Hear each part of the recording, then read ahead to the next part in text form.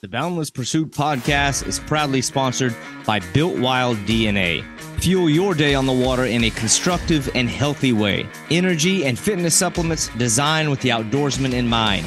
Get your physicality in line with your mentality and maximize your time on the water. Use promo code Boundless Pursuit for 10% off of your next order at BuiltWildDNA.com.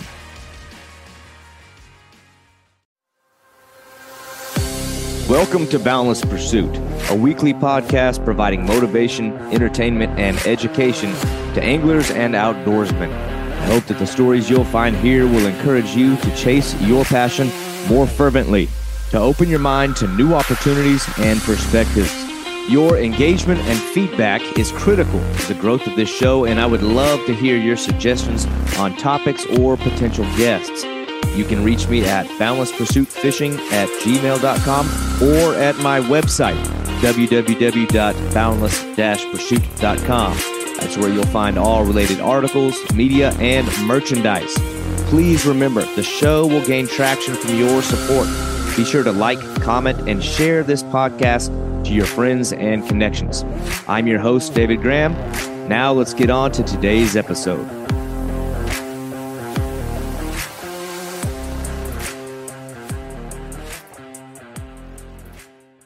You know, I love that this podcast has afforded me the opportunity to connect with a lot of really awesome anglers. But most of the guests that I've had so far are people that I've either known or been familiar with for a long time. And today's guest is a very interesting and diehard hunter, fisherman, and just outdoorsman with some really unique experiences in traveling here in the U.S. and abroad. His name is Chris Cook, and this is a guy who articulates and expresses a passion for the outdoors in a very pure and insightful way.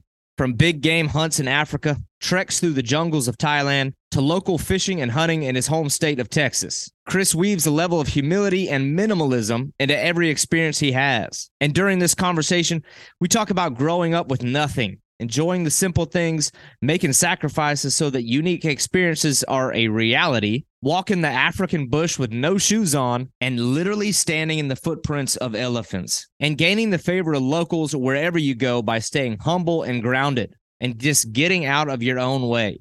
We talk about catching the fierce African tigerfish, rare catfish species in Thailand, and enjoying a good home-style meal in local diners of rural Texas. Chris Cook is definitely one of the most interesting guys that I've had the pleasure of talking to so far. And this is a guy that's got some very interesting and diverse experiences under his belt. And I think you're really going to enjoy this guy's perspectives and insights on hunting, fishing, and the outdoors in general. This is Chris Cook. All right, man. Well, now we're rolling. Now we're live. We worked out any potential kinks, but Chris, it's awesome to get you on here. Like I was saying earlier, somebody suggested you to me. So shout out to whoever you were. I feel bad I can't like name drop the person because it's one of those things I want to happen more with this podcast. I want people like suggesting. It's hard for me to like do my own recruiting because it's like sometimes the most interesting people are the ones that come from like left field. You know what I mean? They're like maybe people who I wouldn't have otherwise found, but somebody had mentioned you to me. I took one click. I see the gnarly beard, the long hair, photos of tigerfish, the crazy big game hunting. I'm like, oh, okay. I'm sold. I got to know more. But man, I saw that, and then I saw that you do some writing on the website, Cafes and Campfires. I'm like, okay, here's a guy who does all these things and writes about it. But I guess just, I don't know, dude, like if we're going to start anywhere, because your experience is like so all over the place with the hunting, with the fishing, with the travel, you folks that are that nomadic are always so hard for me to know, like, where's my landing spot with this guy? Like, where the hell do I start? But I guess let me know a little bit about the blog, because I thought you came at it from a unique angle where it's like half of it is describing different eateries, half of it is describing just travel in general, and then there's like a fishing and a hunting portion. Like, what was the, I don't know, man, like what was the motivation behind starting that in the first place? The motivation was I got family scattered all over the world. And I would, you got kids growing up and all the grandparents want to know, what are the kids doing? And, what did we do this weekend? And I would text them or email them different things. And then surely I would get a text from a grandma that goes, well, how come I didn't get the picture? But Yeah. well, whoever got the picture. And I was like, all right, I'm going to solve this problem right now. I'm going to put all this in one spot, and then I'll just send them the link. And if you don't see it, that's on you, right? That's how it started. It wasn't even, I guess, a blog, but it was more or less just telling grandma what we did this weekend. We went fishing here, we ate at this cafe, and it just started evolving. And then I haven't written on it as much as I should lately, but I kind of ended up with like these two groups of people. Like I would get a lot of comments about the food portion. And I even had a lady goes, look, I don't hunt. I don't even like hunting, but I like your blog because I can come over here and go, well, if Chris has been to this cafe, then I know this is a good cafe. She's like, I don't even read the hunting part. I just go through trying to find, if he was in Michigan and I'm in Michigan, I want to see what he ate. Then I have the guys that are like, I don't care about that. What'd you kill or what'd you catch? And it was all an accident. Honestly, it was just and I just write like I talk, I guess. I don't know. I'm not, you know what I mean? I just start writing. Like if I was going to tell you a story, that's exactly how I write it. I don't try to be an author or go to some weird angle or have, I just write the way I talk. And it seems to work. People like it. It's probably because it's simple, right? It's not real hard to figure out. You got a redneck who's 12th grade education writing. It's not hard to follow, is it? Yeah. Well, I love people who actually write about what they're passionate about. And it's like in like an authentic way. I don't know, man. It's like, and I do a lot of it myself, but it's like, it's one of those things like, especially in this day and age, people want to be like entertained more than educated, or they want like immediate entertainment. Right. No, you're right. You're right. If you don't entertain me in a flash of a second, I'm going to swipe you out of there, or they only want to see some funny video. But like sitting and doing a real good read, I always like it. Especially, I like that you mentioned you write the way that you talk. I like that because then I can like know what you're actually about. I don't feel like you're trying to sell me a product. It's like you're typing in conversational tone. So it's pretty funny. It's like I can like envision the person talking, but like I don't know, like it threw me for a curveball when I was reading through your blogs where it was like fishing and then the cafe thing. So like, what is like where does that come from? Like writing about it's like when a lot of people who blog about like an eating experience, it's like some kind of like fine cuisine from an exotic location. And like a lot of yours is like diners and dives type of things. Like where did that come from? I tell people my grandparents are gone. I can't eat my grandma's cooking anymore. I'm going to eat someone's grandma's cooking. Look, it just feels like growing up. Yeah. It feels like home. I want hot coffee. I want to look, I don't need my waitress to come up and be the nicest person. I want just bring me good food and let's be normal people. Okay. Yeah. And then in cafe, that's what you're going to find. You go to these chain places, they have a set way of these are our rules. This is what we do. Hey, I was in a cafe a couple of years ago. There was a buffet. There was a soccer team come in and they went the wrong way down the buffet. I just got in line with them because I'm not going to fight with these little kids. And the old lady waitress comes out and goes, hey, what the hell y'all doing? Y'all turn around and go the other way. I love that lady the second she said that because that's grandma. Yeah. And I want to eat at grandma's house. Who doesn't love to eat at grandma's house? So if it's the most off the beaten path, backwoods, when I walk in, it's weird, but if someone's in the corner smoking a cigarette, the food's going to be good. Yeah. Oh, I promise you that's just the way it is. if like the hospitality feels like you're in somebody's home, like at least, you can trust what's going on, like behind those metal doors. Like you can trust like they're running a tight ship back there as far as like sanitary condition, putting some effort into the meals, so I can. For us hunting, fishing, that's an untapped resource there. Where do you think all these country boys go? Who knows where the deer are at? Who knows where the fish are biting? Yeah. Those local guys. Where are those local guys? They're sitting around a table. They're all drinking coffee in the morning. You come in there in the morning, you buy a guy a cup of coffee, and before you know it, you start talking, and all of a sudden, they caught 25 channel cat down at the creek last week. Well, guess where I'm going? I wouldn't have known that otherwise. Right. Those people are friendly. They're local. They know what's going on in the area that I'm in. I hunt in Montana a lot. I go up to Montana, I just stop at a cafe and I just start, I got to eat anyway. And you start talking, and you'd be surprised what guys, if you call a guy up and he can't see you, people judge people. I don't care whether you think you do or you don't.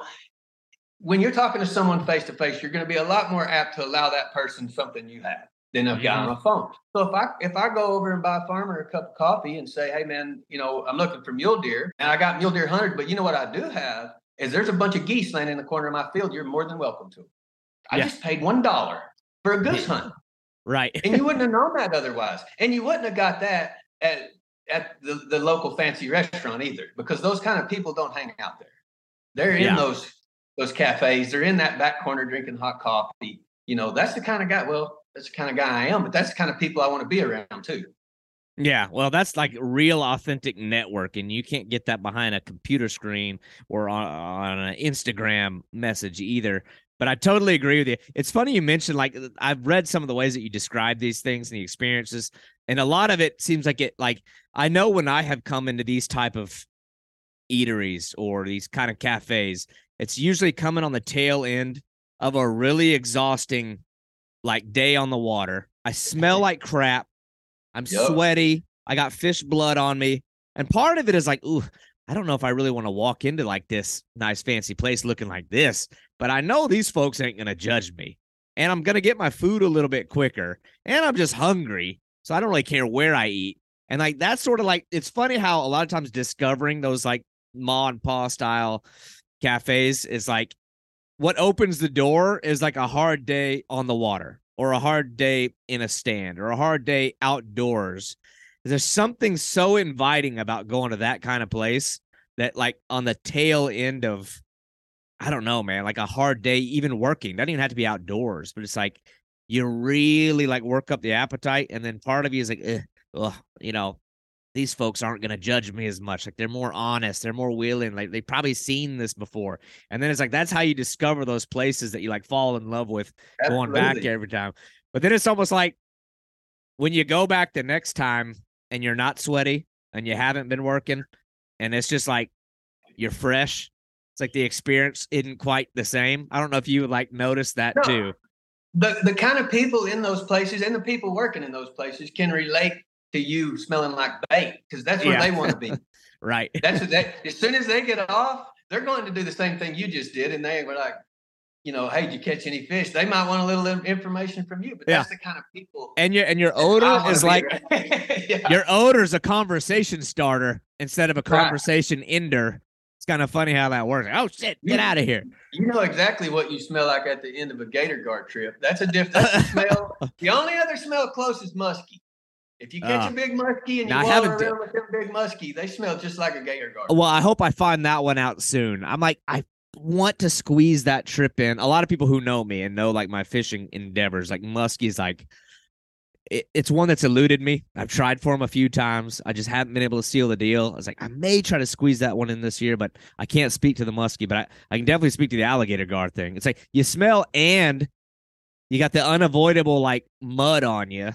Like, you're not probably going after them. Yeah, you're going to get mud and blood and carp juice and guard juice on you. It's like, shit, I can't just go eat it any old, I got to go somewhere where I won't be. I'm like self-conscious. I'm like, I better go somewhere where they ain't going to judge me.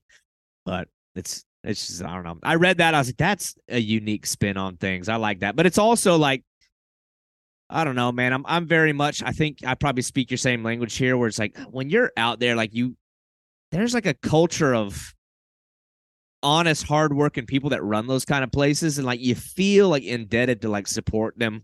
I get the same way. Like I get the same way with like old school tackle shops. They're dying off. They're going away.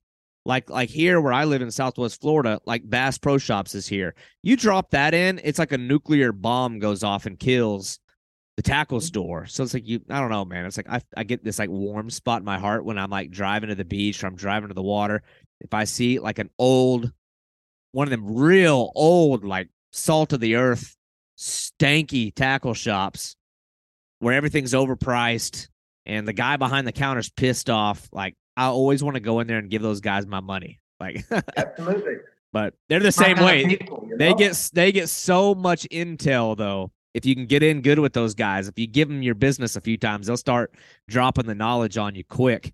But it's kind of the same way. But man, I was reading your I was reading through your blog too and your page and some of the other stuff that I know about you, and it sounds like your background in the outdoors is it's clear that it's like sort of running the family for Yeah, generations, if I'm not generation. mistaken.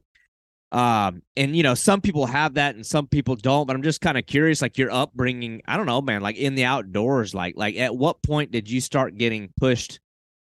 Not to go like tell me your whole life story, but I'm always interested in like sort of, because not everybody wants to do it. You know what I mean? It's like some people you try to get them in the outdoors and it just doesn't work for them. But how did I you? I don't know anything different. And people look at me like, what do you mean? When I was growing up, you didn't, the adults were skinning deer, the adults were cleaning fish, the adults are, cleaning the ducks or whatever it was. Never once did my grandpa or uncle, dad, or anyone set me down and say, this is how you skin a deer. It was just that we were born into it. It was around us our entire life. You kind of learned it like through osmosis. Like it was just went into you. Like we never were taught cooking and cleaning and because it was everyday life. It was what they did. It was what my grandparents did there. I mean, generations and generations. So my third great, I think, grandpa was actually fought for the Republic of Texas. So I got the little certificate that says I'm a son of the Republic of Texas. So we've been here before Texas was here. Oh So wow. that's all we ever did. They lived that way. And we're poor growing up. So we lived that way. We didn't know we were poor. As I started, Yeah. it's kind of ironic. You get a few dollars and realize that you were poor before, right? Yeah. But I mean, I wouldn't trade a minute of it. Don't get me wrong. I grew up in a trailer with 6 people. I mean, literally a trailer. Like our house could get a flat trailer. But at the time, I was like, "This is the worst. This is horrible because I don't have everything other kids have." That was the best. That was the best thing that could have happened to me because Mhm. now when I do have something, I can look back and appreciate way more what I do have because I know where I come from. And I tell people all the time, your problem is you've never had nothing. And they look at me cross-eyed and I'm like, look, if you at some point in your life, if you'd have been in the dirt face down like this is it, I can either lay right here and die, or I can roll over, look at the sun, and freaking get up and do something about it. Yeah. That's going to change everything from that point forward. I'll promise you. And not that it's right or wrong. People don't have a choice sometimes in the way they grew up. I was very lucky. I didn't know that till I was an adult. That the way I grew up made me the way I am now. So I appreciate everything way more. Look, I know I get to do a lot of stuff, but I work a 40-hour week just like everybody else. Yeah. I live way under my means to get to go do what I do because I'm not scared to go back to nothing. I already survived nothing once. Throw me back down there again, and I'll come crawling out another time. I've Yeah. already been there. Yeah. So for me, driving a 20-year-old vehicle, so what? It starts and runs. I flip the light switch and the power come on. Now let's go fishing. Right. Yeah. And I don't. If you're impressed with my truck, fine. If you ain't, fine. I don't care. I'm not doing this for you. I'm not doing this for the world. So I've already been down there, dude. I ain't scared to go back again. So if I spend my last dollar to go on a plane ticket to wherever, that's a decision I made. But I also understand the consequences because I've been there. And Yeah. that's kind of the way my mentality is for everything I do. Just Now, like, what like region of Texas are you growing up in? Because it's like you made such a enormous leap. Well, I don't know. It's like you've done some crazy stuff. So it's like I got to figure out how you got there. But it's like, what part of Texas are you in? And you say you were brought up in fishing and hunting, but it's like, well, like what kind of fishing? Like what kind of hunting? Like, what was the? I mean, just is all the local things. Like once a year, my grandparents would take us to Colorado to trout fish. But at the end of the summer, when we went, we would have picked up beer cans on the side of the highway for 3 months of our summer. And the last week of our summer before school, we would take a trip to Colorado. But if we didn't pick up enough cans for gas money, then we didn't get to go to Colorado. So that to us was a huge vacation. because like I said, I grew up in a trailer park, North Central Texas, Young County. So you go to West Texas, west from there, it's pretty remote. You're very, very small towns. Part of kind of the wild, crazy stuff, we grew up pretty feral. Like it was a trailer. Like you're not sitting around in the house all day in a trailer with 6 people, and half the time we didn't even have electricity. So we're outside. So we're chasing, we're catching, we're whatever you can find to do outside. And I had 2 brothers, so that helps. You always have that friend. You might fight him, but he's your friend, right? Yeah, you go yeah. down to the crawdad hole, you get some bacon in a string or whatever it is. That was entertainment because it was kind of by default. Like we didn't have many toys, we didn't have many things, so you had to figure out what you were going to do in nature. And it's all there if you figure it out. And I figured it all out, not knowing at the time how much skill and life lessons that you're learning until you get older. And you like I hunt with a guy that lives in Dallas now. Great dude, but he's just not a real experienced guy. But I'll say something and he'll look at me and go, "How do you even know that?" And I'm like, "Well, when I was 12, we were in a pasture, we did such and such." And he's like no one could know that without having grown up that way. Like there's just things. And like I said, at the time, I didn't realize that. At the time, I was like, we're broke. We're the poorest family in town. Our house had a flat. My shoes don't match, that kind of stuff. It was horrible. Yeah. But now I'm like, that's exactly what I needed to be what I am right now. Now, whether you like what I am right now, doesn't matter. I do. And I know that that's what taught me to be this. So yeah, it was awesome. No, I love that. And so it's like, I think about people who've like hunted and fished, you could say your whole life. And I made like this funny clip even recently, like that I posted where I was like, I think it ruffled some feathers where I was talking about, I don't like when people say that they've been fishing since they were 2 years old. Like you can't fish when you're 2 years old. Well, I understand though. It's like people are brought up in that, like it's around them. It's part of like the culture of their family. It's part of just what they live in. And I was the same way. I mean, we fished when we were tiny little kids with my dad and my granddad, but it wasn't until later that it like clicked as something that I like was like actively engaged in, and like I loved it. Like I was like, this is for me. It wasn't something I was doing. It wasn't something I was, I was just there for. It was something like, this is what I want to like commit. This is like my thing.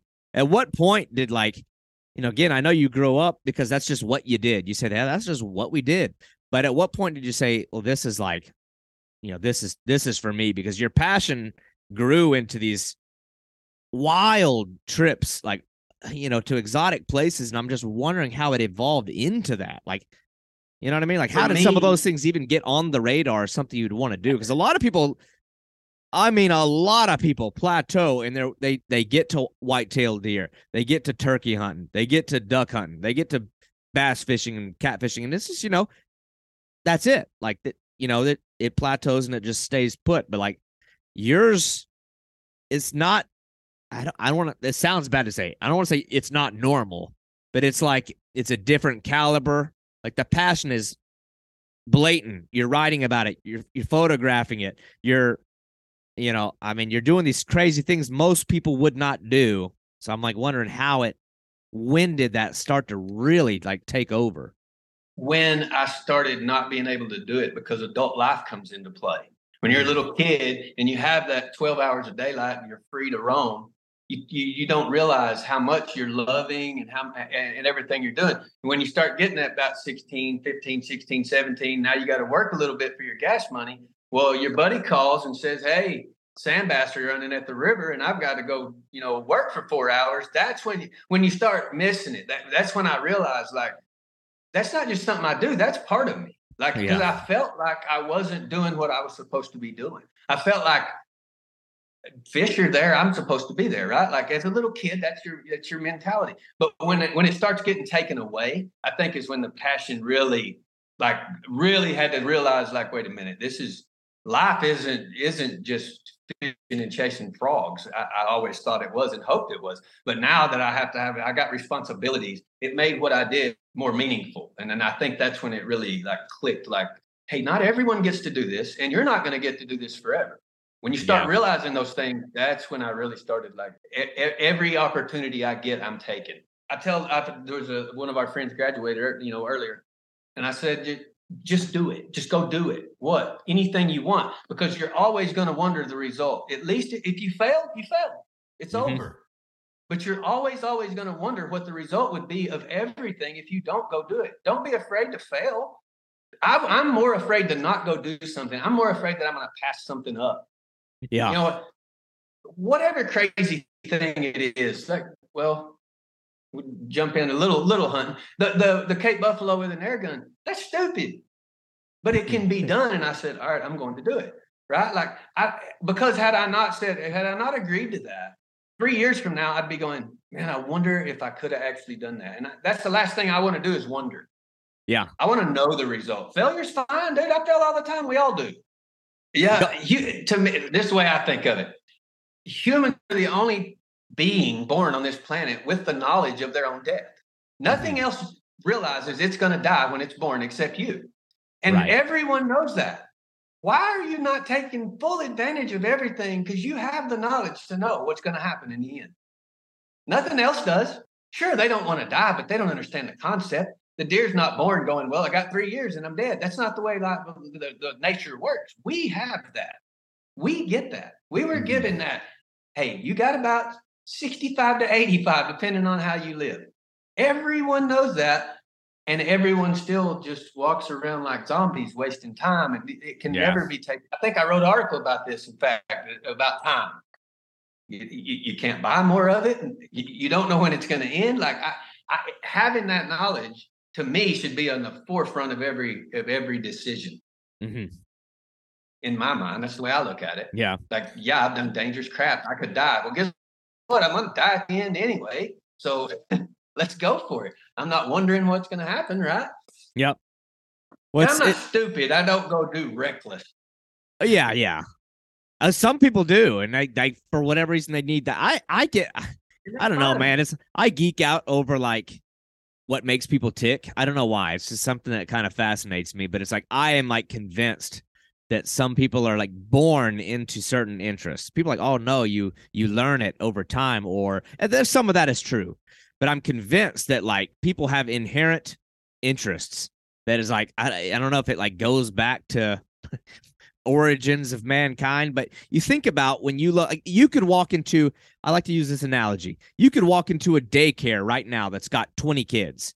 There'll be one kid in the corner with blocks, and he's just engaged in the process of building. There'll be one kid that's just running fast, just seeing how fast he can run. There'll be one kid that's, I don't know, gathering the others and using some, inherent ability to influence others, whether he's influencing them to do bad things or gathering them up to say, hey, let's go play this game. There's certain characteristics that it seems like kids are born into having. And I know like within my family structure, I've got one relative who, and this is my understanding, is he's very like bizarrely in tune with mechanics and engineering and building and like to like a leaps and bounds beyond the normal person. It's just things click when it comes to mechanisms, taking something apart, putting it back together. And I was told that when he was a child, none of his brothers are this way. It's my mom's brother. His parents weren't that way. It was just him. Like when the other kids were outside playing sports or the other kids were outside doing this, he was always inside taking electronics apart, unscrewing them, putting them back together. And it's just like, well, nobody taught him that. But it's like, I think certain humans were like programmed for certain things. And I feel like for the outdoorsman, I don't know, man. It's like there's this calling that certain men have, some women too, but it's like some men are called to like combat. Some men are called to building and like providing in other ways. And some men are like really, really called to the outdoors for whatever reason. It's like it's this weird thing where like you can have everything, like me.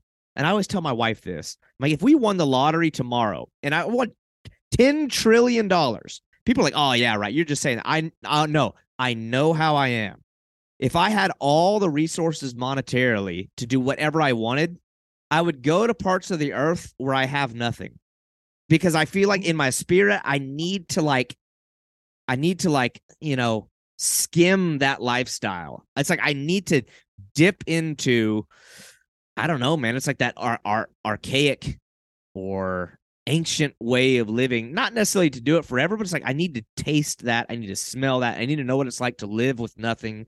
It's a really weird thing. I don't mean on the streets. I mean like in a jungle somewhere, in a Right. hut somewhere. Like I want to see people that have nothing. It's this strange anomaly. I'm like, why do I feel that way? Why do, like, if I had all the resources to buy all the biggest stuff, would I use that money to go to places that don't have any of that?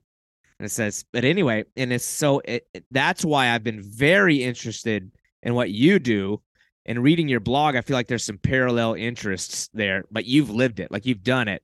At what point did you decide to start? I don't know, man, like leaving and going to these places where, I don't know, man, it's like you don't know what you're getting into. What was your first international trip anyway? Probably I guess like a major, like I needed to plan a little more for it was Thailand. Mm. And I know there's a lot of opinions about the way they fish, all these different things, but hey, I never been to Thailand, and it's cheap.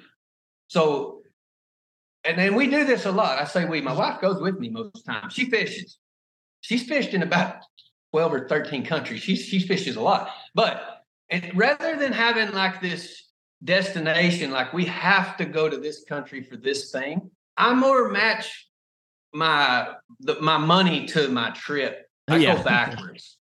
So look, there's what, like 35,000 some odd species of mammals on the planet. Mm. No, fish on the planet, 5,000 species of mammals on the planet. I can't catch and kill all of this. So I'm not going to sit at home wasting time. Not that I don't have this dream animal or dream fish, but why take 3 years for the one animal when there's so much more to enjoy on a trip? If you're going to a trip for just this animal or just this fish, you're going for all the wrong reasons. That's 1% of your trip. That's a tiny little, like if I pull the trigger on the gun, you know how long that takes? That's a tiny fraction of why we're there. So that's Yeah. not the goal to me. My goal is I want to see everything I can everywhere. And if I have, just for an instance, if I have $5,000, then I start looking for something that interests me that costs $5,000. Where's a country I can go to, get the most out of that country, and do something I've never done? I'm not looking at it as, oh, I don't want to go there. I look at it as what is available for this amount of money. Now there's Yeah. like next year we're going to Zambia. All right, that's a trip that I have to plan for, and that's a scheduled thing, and we'll save for it, and that's where we'll go. But there's times I just start looking at flights. Where's the cheapest flights to right now? Actually, not far from you. You might see me before too long. I can get to. I think there was a flight to West Palm for $125. Oh yeah. Like, go there, right? I've been there. It's awesome. But I'm not going to sit here saying, man, if I just had $500, I could fly to Montana. Well, just take my 150 and take me to Florida and let's go fishing. You're Yeah. not going to regret it. You are not going to regret it. I'll promise you. Yes, there are destinations I'd rather go to, but I'm not going to sit around wasting time to try to get to that. Look, if you have your dream, everyone should save for that. I'm talking about a once a year trip, something like that's different. I'm talking about, like, we do a lot of weekend stuff. I'll go to Cabo for 3 days. It's right here. Yeah. I can be in Cabo in 2 hours. It's cheap. You go down there, catch you a rooster fish. You had a good weekend. It's a little more expensive than a weekend at home, but hotel, food, and gas, you're going to have that regardless of where you go. You have to eat anywhere on the planet. So figuring food into the cost to me is like, it's not like you're sitting at home and not eating. Like, Right. that's part of living. That's not part of your vacation. So that's the way we did it. That's the way, like, Thailand was hey, that's affordable. Like, there's some wild fishing. We did a lot of wild fishing, but there's the lakes. There's these 20-acre lakes. There's little ponds. Whatever. That doesn't matter. The point is, I'll go catch a fish. May not be the way I wanted it at the time, but I also seen a guy riding a bicycle up to the lake, catch a cobra, and stick it in a basket and drive off. Would I have seen that sitting at home saving money to go? No, but that's my point. Like, a million things going on, right? It's not just that the fishing and the hunting. That's what I love. That's what takes me to most places. But if you don't enjoy everything around it, you're missing. You're not getting your money's worth. Yeah, You're I think missing it's. it. I think a lot of that too. I can't speak from experience because, like I told you, I've not yet been out of the country, but I have this like deep desire to like go to places that are just different than where I'm at because I have this need internally to reset all the time. Because like when you're like me, I'm so like called to be outdoors, to be somewhere wild. And it's like weird. It's like I have this desire to like it's almost like this need to simulate like hunting and gathering, but without the actual threat of what can happen if like your life depends on that. But it's like you got to get close to it. So I work right now in like basically in a factory setting as a manager of people in like an industrial setting. It's boxes, it's conveyors, it's structured, it's like daily schedules, everything's uniform. So it's easier for somebody like me and my character type to it weighs on me a lot. Now, I like what I do. I love the people I work with, and I like the financial benefit that I get out of that and how it benefits my family. But it's also like if I don't get thrust out of there, it can mess me up. It really It will can. mess you up. And I think that's in every person. I don't care. Mhm. It's in your DNA. There's hundreds of thousands of years of history that says so. We just recently, by recently in time, 100 years is not long, just decided let's just all stay inside and build things. That's not the way we were made. It's Right. in there somewhere. And even my neighbor across the road that doesn't even mow his own yard, that's fine. That's his deal. It's in him somewhere, Yeah. but it hasn't been brought out because he hasn't been in a situation to where it could be. I really do feel like all kinds of people. I mean, like I said, I've been all around, all different kinds of people. It can something can trigger this. Yeah. Whether it could be as simple as a bobber going under, the guy sitting on a dock and the bobber goes under, and he's like, "Whoa, man, I love fishing now." It may take a life altering thing, but I truly feel like it's in everyone's DNA in there somewhere. Yeah. To do this, people Well, just suppress it, or their lifestyle doesn't allow it to come out. I oh, don't for think a lot of sure. people consciously say, "Oh, I'm not," that's not in me. It is. Yeah. Generations, thousands of generations will tell you that it's in you, whether you like it or not. Oh, It's in 1,000%. there. Well, it's like and like what I alluded to earlier, like coming like if I come home from work and I get frustrated about things, I'll a lot of times sit back and I'll like kind of like tally up like what really happened. Like how hard was my day? And then I'm like, man, I've got it so good. Like we have it so good in America. So then it's like I know that part of my like need to get outdoors or to have less or to like I said simulate like the ability to gather and provide for a family. Like to me, it's like almost like fishing a little bit speaks to that. But some of it too is like going to this place that have nothing. It's like I want something that's going to give me a good like perception of what the world is really like. But then I also wonder, and I wonder like your opinion on this. This is like one of my main questions I had for you because it's like something I've noticed is Americans, it seems like just aren't doing these trips. You look at like international fishing specifically, it is a scene dominated by like Europeans and other people. You just don't see Americans leaving America. And I'm like, well, like, I'm interested in your input on that. Like, why do you think people aren't wanting to I think people say they want to, but I mean, you just don't. I feel like you just don't see it. And I guess I exist more in the fishing No, world because Europe is tiny compared to America, but they have taken over the international fishing scene. It's very weird to me. And I'm like, what? oh, they Why? absolutely have it fishing. Well, part to me, I fished with who Corda is, right? Big carp tackle company. They got the Uh-huh. what is it called? Monster Carp Show. I Yep. fished with those guys when they filmed Monster Carp here. So fish was down there a couple of days, fish, talked to them and all that. These guys, Europeans especially, in my opinion, and Asians that I've fished with, they're hunters that don't have a way to hunt. They turn Mm. fishing. It's not. I'm not saying that they wouldn't love fishing anyway. What I'm saying is a lot of these guys' approach to fishing is the same kind of mentality and approach that I have to hunt, or most hunters I know, but they don't have that option, especially in Asia. When I see like a guy fish with there, he's a big snakehead guy. That's hunting. You're hunting those snakeheads. When those snakeheads are on fry, that's hunting. And I can see it. He clicks, and it's not.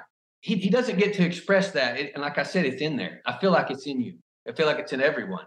And then the way that he gets that predator instinct out is through fishing, because he doesn't have an option to go chase an animal.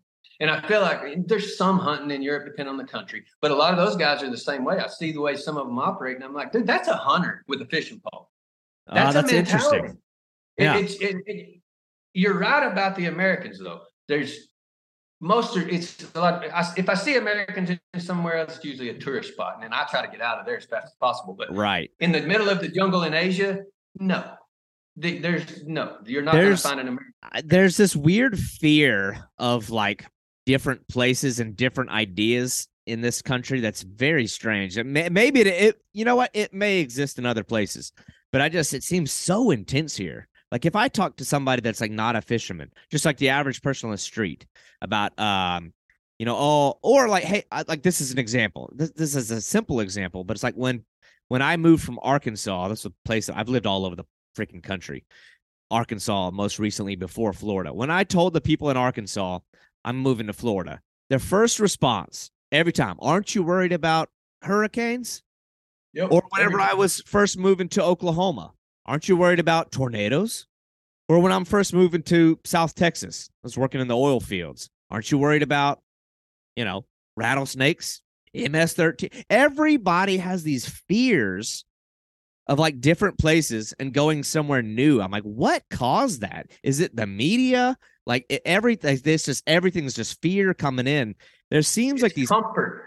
It's definitely that. For Americans, I'm telling you now, it's comfort. I'm going to say we, even though I'm not that way. I'm American, so I'm going to say we. We are so scared to be uncomfortable. Mm-hmm. Like it makes no sense. We were in Thailand at a temple, right, doing tourist things. There's tourist people there. There's an American lady there, and she's complaining that it's hot. I'm like, lady, do you not have Google? Like, you came to a tropical country, like you're in a freaking rainforest. It's hot. What did you think was going to happen? But we're so afraid to be uncomfortable. Like, aren't you scared of hurricanes? People in Florida, aren't you scared of whatever it is, a tornado or what? Everywhere is as dangerous as you make it. I've been more scared. Johannesburg, South Africa is not. There's a lot of unsafe places. I've been in just as much danger in Detroit, Michigan at a baseball game. You can make anywhere as safe or as dangerous as you want it to be. I walk down the streets of Bangkok at 3 a.m. and not a care in the world. I wouldn't do that here where I live right now. It's your perception of, because you're comfortable here, you don't feel like it's as dangerous. If you're outside of here looking in, you're like, oh man, look, there's another drive-by, 2 blocks away. Aren't you worried? Oh no, it happens all the time. Well, hurricanes happen all the time in Florida. That's why you don't care, right? Yeah. Everywhere in the world has their thing. It's new to you. It's a new danger that you're not comfortable with, you're not familiar with, and that's what I think. It holds people up because they don't want to be uncomfortable. Like I said earlier, if you've never had nothing, right? Like that's a lot of people's problem. I can't do without Starbucks. I can't do without this. I can't do without that. Mm-hmm. Then you can't go. If you physically or mentally can't get past that little hurdle, then no, you're going to have to stay here. Sorry. Like in Zambia, they didn't have electricity. You know how hard it is? Look, I do it all the time, but I'm saying, you know how hard it is when it's 105 degrees to lay in a grass hut underneath a mosquito net with no electricity? And when the sun goes down, that's it. Like, we have no other option here. Like, You're not going to get to pick up your phone. It didn't charge all day. You're not going to get to turn on the radio. What you're doing now is what you get, because it's about to be blacker than you've ever seen outside. I'll promise you that. The closest light is hours away. And people are scared of that because they've never experienced that. And they a lot of these tourist places people go to, oh, I've been to Thailand. No, you went to Thailand, but go to Thailand. You were inside the borders, but you didn't see the country. You've seen the country that they want to show you because they know you're weak and you can't get up into that jump. That's what they're doing. They cater to you because you bring money here. But you didn't see Thailand. You've seen a touristy spot with about a quarter of them was white people. Yes, there's some locals, but they're catering to you. That sign on the wall is in English for a reason, right? Like when the rules are in English because he's your dumb ass that breaks them all the time, Yeah. not theirs. They don't Right. put these things in their language because they know how to act. It's you. They understand that you're going to act like an idiot because you're American. Look, dude, we're big, we're loud. Like we might not realize it, but when you go to another place and you see American across, I'm like, man, is that what I sound like? Is that what I look like? We're big, we're loud. Like that. Well, I'm doing it now. You throw your hand. Most of the world is not that, especially in Asia. They're quiet. They're smaller people. They have their ways. They don't bother nobody. It was awesome. But Americans don't want to go there and be uncomfortable and not be able to get whatever it is they have to have that they've convinced themselves they have to have. I'll promise you, you'll live without a Starbucks. I don't know if half of America realizes that, but you can't survive without it. Yeah. But you need, I tell my brother this all the time, you need to go somewhere where you don't have any of that to realize what you do have. Just grew up. Yes. You need to go to Zambia and sleep in a grass hut under a mosquito net and hope you don't get malaria to realize that this mosquito net, this whole situation is because it's due to something we don't even have to deal with every day. We don't have malaria. We don't have to worry about it. Mosquito bites you, slap it, you go on. Yeah. You get bit by a mosquito in Zambia, that might be it for you. So we have to take precautions to do that. People, they don't even realize those kind of things exist. It's just not like they can't even and honestly, there's a lot of them, yes, that could do it, but it's just not safe for a lot of people. They wouldn't be able to survive it. Someone like, I'm going to go back to Zambia again because it's very, very remote. That was a tough place to fish. But I work with people today that I'll promise you wouldn't have made a week there. They physically would not have made it. And they don't need to go there because you don't need to go over there and hinder these people that are already struggling to survive. They're doing everything they can just to get the little bit of income you're bringing them. You're right, and to get a little bit of money off of a fishing trip. The last thing they need to worry about is you having a heat stroke because you don't go outside. You don't need to be there. That's a really, I'm not really saying good don't go point. on vacation. I'm saying you need to match your capabilities and your physical to where you're going because you're going to be miserable if you're not. Some people can't take cold. Hey, ice fishing's not for you then. That's fine. Yeah. I'm just saying, know what you are. Understand where you're going. Freaking Google the weather, would you, lady? I mean, Jesus. Yeah. It's hot in Thailand. Yeah. Yeah, you're right. It is. And we all know that. What are you doing here? Right? If you can't take it, why are you here? It's also disappointing because that if you're only seeing one American every so often, every American you do see is like a representative of what the rest of that place must be like. So like you don't want somebody to show up and be weak and sloppy or rude or just like I don't know, man. It's like that's disappointing. But I want to dive into the Africa thing because I think like as far as like your stuff, it's like a lot of your Africa experiences are what really were the most impactful for what I saw. I was like, oh my gosh, this is crazy. Like, it was like my landing spot. I think even your profile picture might be, maybe it's a tigerfish. I've looked at the tigerfish, to the point of exhaustion. But at some point, again, you make a decision, say, I want to go here. Like what opportunity opened for you to even get to go do such a trip? Because I think of some of that, I'm like the planning involved, like you got to have, like, is there people there that are going to speak English? You're going to love this story. We weren't supposed to be in Zambia. I didn't research Zambia. I knew where Zambia was. Obviously, I've hunted in far north South Africa on the border there, in that area. But we were supposed to be in Mozambique, tiger fishing, but in a different part of the Zambezi, down the lower part. And the reason for that is because, and I try to do this anytime we fish or hunt. If I'm going to pay $1,500 for a plane ticket, then when I get over there, I'm going to do everything I can on my plane ticket.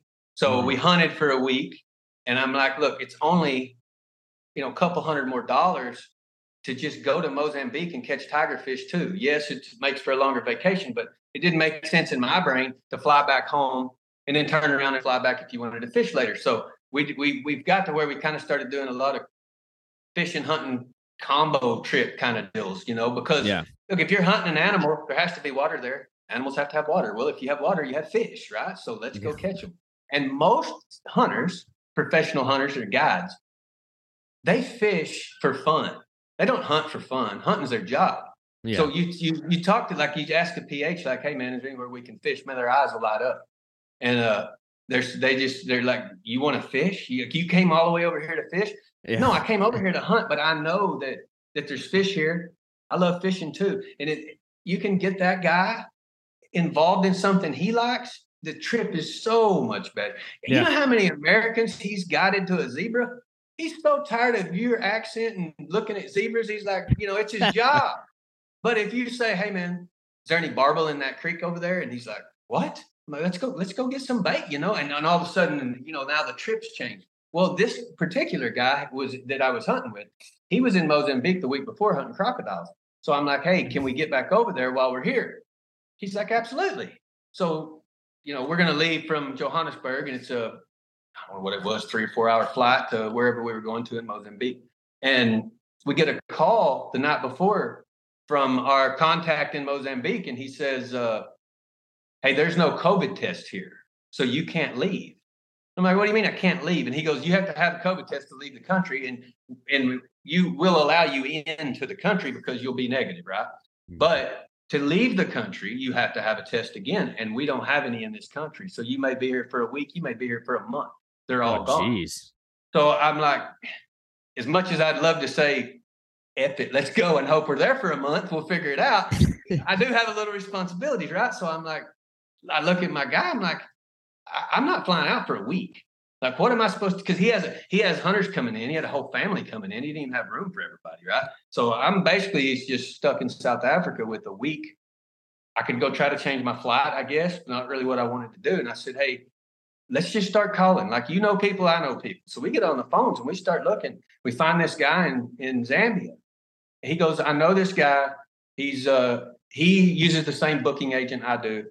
You should be good. Do you have a problem going to Zambia? I said, I don't have a problem. It's just that I always try to research where I'm going. I try to know a little bit about the area, so that it's hard to even have a conversation with a guide when you don't even know what half of the animals and the trees are, right? Like, yeah, I'm like, this past 2 weeks ago, whenever we were in the Eastern Cape in South Africa, and I said, to the PH, I'm like, hey man, is that whatever the tree was? I don't remember. And he looks at me and he goes, yeah, how'd you know that? And I'm like, because I want to know what I'm looking at. I want to know everything around me. And he's like, that's impressive, because most guys just show up and point me at the animal like that's their deal. I'm like, no, dude, I want to be in this environment, So reluctantly, but only because I didn't know what I was getting into, we go to Zambia. I don't know these people. I don't know the lodge. I don't know nothing. There's a huge chance, but hey, I ain't got nothing to do for a week. So I fly into Livingstone, Zambia, and there's a dude there in a van, and he had the shirt with the logo that I recognized. And I'm like, hey man, you taking American fishing this week? He said, yeah, get in. 4-hour drive in a truck just down these just 2-track. I mean, keep your mouth closed because you'll chip your tooth. I mean, these holes it's bad. And we get back there, and I was under the impression we were starting fishing the next day. We get there, and this guy's like, you ready? I'm like, yeah. He goes, well, let him take your bag, get in the boat. And I'm like, oh, I love this dude already. Like, we ain't messing around. So we go get in the boat and we take off fishing. And there's a little language barrier. He spoke English. This guy did. Great guy. Look, he knows the river. This is what I've learned running around. Like, fishermen don't have to talk to each other. It's nice to be able to communicate, but we both know the goal. Fishing's fishing all over the world. Mm-hmm. Like, I'm not. I mean, I have some fishing ability, obviously, but I don't know tiger fish. But I know fishing in general. I know we're fishing for a predator. I know what to look for in the river. They're not going to be in the 1 foot deep rapids, right? Like, I understand that. He's a fisherman. He knows. Like, you don't have to communicate a whole lot when you both know what you're doing. And man, I was not prepared for what we were doing. Which we get out into the Zambezi, and there's no trolling motors on these boats. His boat was the nicest boat, but it's literally just a fiberglass hull. Like, it was, and it's fine. But when you see the other option, that fiberglass hull looked like, a $60,000 Ranger boat compared to what these other guys were fishing in. But free lining these giant live baits, 10-inch long bulldog fish with just straight onto a hook. Yeah. And just flipping them into these pools. Well, the bulldog fish goes this way, the boat wants to go this way, and then the tiger fish wants to go this way. And this was a style of fishing that I never done that. I mean, that's kind of a weird, with running water and all that. So there'd be times that the bait end up behind the boat, and it's under the boat. And through talking, communicating, like I said, he knew enough English to be a good guide. But you're not going to have a philosophical conversation with the guy, but that's not why you're there. But you know what I'm saying? Like he understood. And that first day, I think we lost like 4 fish, and I broke off 2, which I ain't broke a fish off. And since you learn to fish, right? I mean, if you know what I'm saying, like that's not a real common occurrence for pretty experienced people. You understand your drag, your line, and what you're dealing with. And dude, they just gone. And I'd caught tigers in the Limpopo River, but they were smaller, 5-pounders, 6-pounders. Not a whole lot of, didn't have to worry too much about drag and all these kind of things. When we got here, I didn't really know what to expect. And I mean, we're pulling out 18s and 20s. This is not common at all. Like a 20-pound tiger that's pounds. Like Okay. Yeah. The pinnacle of, like, if you got a 20-pound tiger, then you're official great tiger fisherman, right? Yeah. I didn't know none of that. So the first 2 or 3, 4 fish, it was chaos. Like, I'm like, what have I gotten into? Like, do I even know how to fish anymore? I mean, these things are just busting me off. And my wife with us, she ended up catching the lodge record, by the way, 24.5 pounds. It's a 26-year-old lodge record she broke.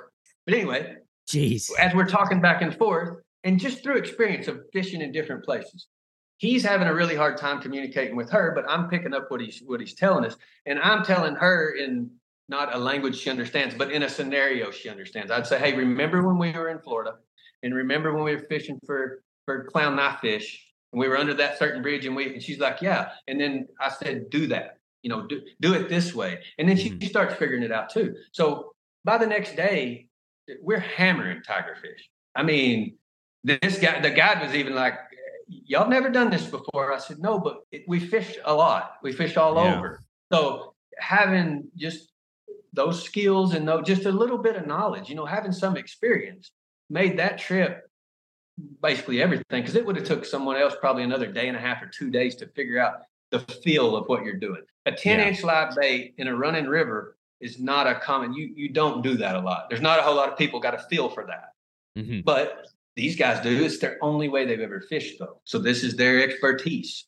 So they have the knowledge to do it. It's just very hard to teach someone that on a boat on the river while you're trying to fish. And it worked out. In fact, we're going back next year to catch to fish for nimboy.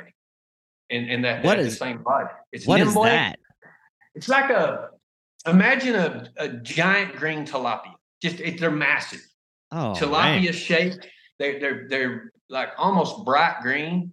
Got yellow kind of fins. You need to look them up, dude. It's a wild fish. I'm gonna do it right now. How the hell do you even spell it? But you catch those in the rainy season, in the high water season. So we had went for the big tigers in the summertime, which is when you have to go. That's if you want to catch big tigers, and that November, December is the time. But these fish here, you need to go in their winter, June, something like that. I see it. I see this fish. I had actually never even heard of these before. Wild looking, yeah. It looks like some kind of gnarly, crazy, like big mouth tilapia. Interesting. Yeah, they're crazy fish, but I mean, and this is one of the things, like I was saying earlier, like I didn't know I wanted to catch a nimboy. I knew what it was. That was it. I didn't realize that was an option. I said, where we're at, I think I hooked one and lost it or something, or it bit like one, and the guy said nimboy, and I was like, here? He goes, yeah, we catch nimboy in the rainy season. Yeah. And I said, I'll see you in the rainy season. Because like I said, you're a fishing guy, and you didn't even know what this fish was. No. This is something that you would have never learned had you not been there. I didn't even know I ever wanted to catch a nimboy till I got to a place where they were. That's why I'm saying just go. There's so many things like me, I don't have a lot of followers on Instagram. I don't post a lot on Instagram. But if you look through my phone, you're like, my God, how do I not know that was? I'm like, it's just, I don't know. Anytime I do that, I kind of, and even now talking to you, I just feel like I'm bragging, like, oh, look at me. And that's not No, it no, at no. all. And I don't post things for people to go, oh, that's the greatest. I post things so that someone else would say, hey man, where'd you get that? And is it Right. available to me? Absolutely. I'll give you the name. I'll give it to you. I'll tell you the name of the lodge, the guy to call, and every contact when you want to go tiger fishing. Yeah. That's why I put it up there. It's not to say, look at me. It's so that, hey, David might want to go catch one too. So here's some information. If you need some more, call Oh me. yeah. Well, But man, it's so easy to snuff out like authenticity with that kind of stuff. You can tell when it's like look at me type of thing. right. But yeah, I definitely never heard like it's usually like the regional or like local names or like a fish like that I would have never known. But I could take one look at it and know, okay, this is like in the cichlid family. This is a relative of the tilapia. We've got tilapia here, and y'all got them in Texas. We have them in Yeah. Florida. So it's like, oh wow. So it's like there's enough of a parallel between what I saw just then and like what I've seen here that it's like got my interest. But I go back to the tiger fish. You mentioned it like breaking your line off. I was like, obviously, when you talk about these tiger fish, I mean the legendary key characteristic is the teeth. I mean, maybe the most impressive set of jaws of any freshwater fish in the world is the tiger fish. I mean, that's like the thing they have. But I look at a fish like that and I look through all your photos and you think about like characteristics that some fish have and you wonder like what is the functionality of that tool? Like the teeth. So like I can't tell from looking at it. Are they grabbing? Are they like grabbing teeth or are they like cutting No, teeth? they're pretty conical. They have a point, but they're not like a piranha, like a razor kind of edge. They're more like a sharp alligator tooth, right? Like Yeah. it's rounded. And from what I've seen, where they'll eat. Their jaws double hinge, right? Like the top jaw opens and the bottom, Yes. right? Yeah. So their mouth can get huge, and they will try to fit the absolute biggest thing they can in that mouth. And so after we fish for them with these big giant baits, because I mean, this dude's pulling out a 10-inch long live bait, and I'm like, whoa, like the tiger fish I've caught in the past are 5-6 pounds. Like this thing would have to chew on this, right? But what happens is what they're doing. I'm not saying this is what the teeth are for. I'm saying this is where I've seen them used. Is those big baits? They don't try to eat that bait. They come up there and they kill that bait or they cut that bait in half. They like Then they slash it. circle back around. Yeah. Then they'll circle back around and they'll pick it up. They can't eat that bait sideways or from the tail. They have to swallow it by the head. Yeah. Right. So they'll go up there, they'll wound it or they'll bite it in two, and then they'll come back and they'll get now, if you got a smaller bait, and the reason that I know this is because I set the hook on a couple of them and I look at the guide and I was like, well, what's up? In my mind, the fish was too small for the bait that I had. Because all I seen was it bit it in half. And I was like, well, our bait's too big, right? That's the conclusion you would come to, right? After this happens 3 times, that's not the case. He goes, no. They can eat the bait. You got to wait till they come back and actually get the bait. They're killing it. And I'm setting the hook when they're killing it. Oh, that's and I'm so missing the interesting. fish. And I'm getting mad. Like, I'm like, how the hell am I missing this fish?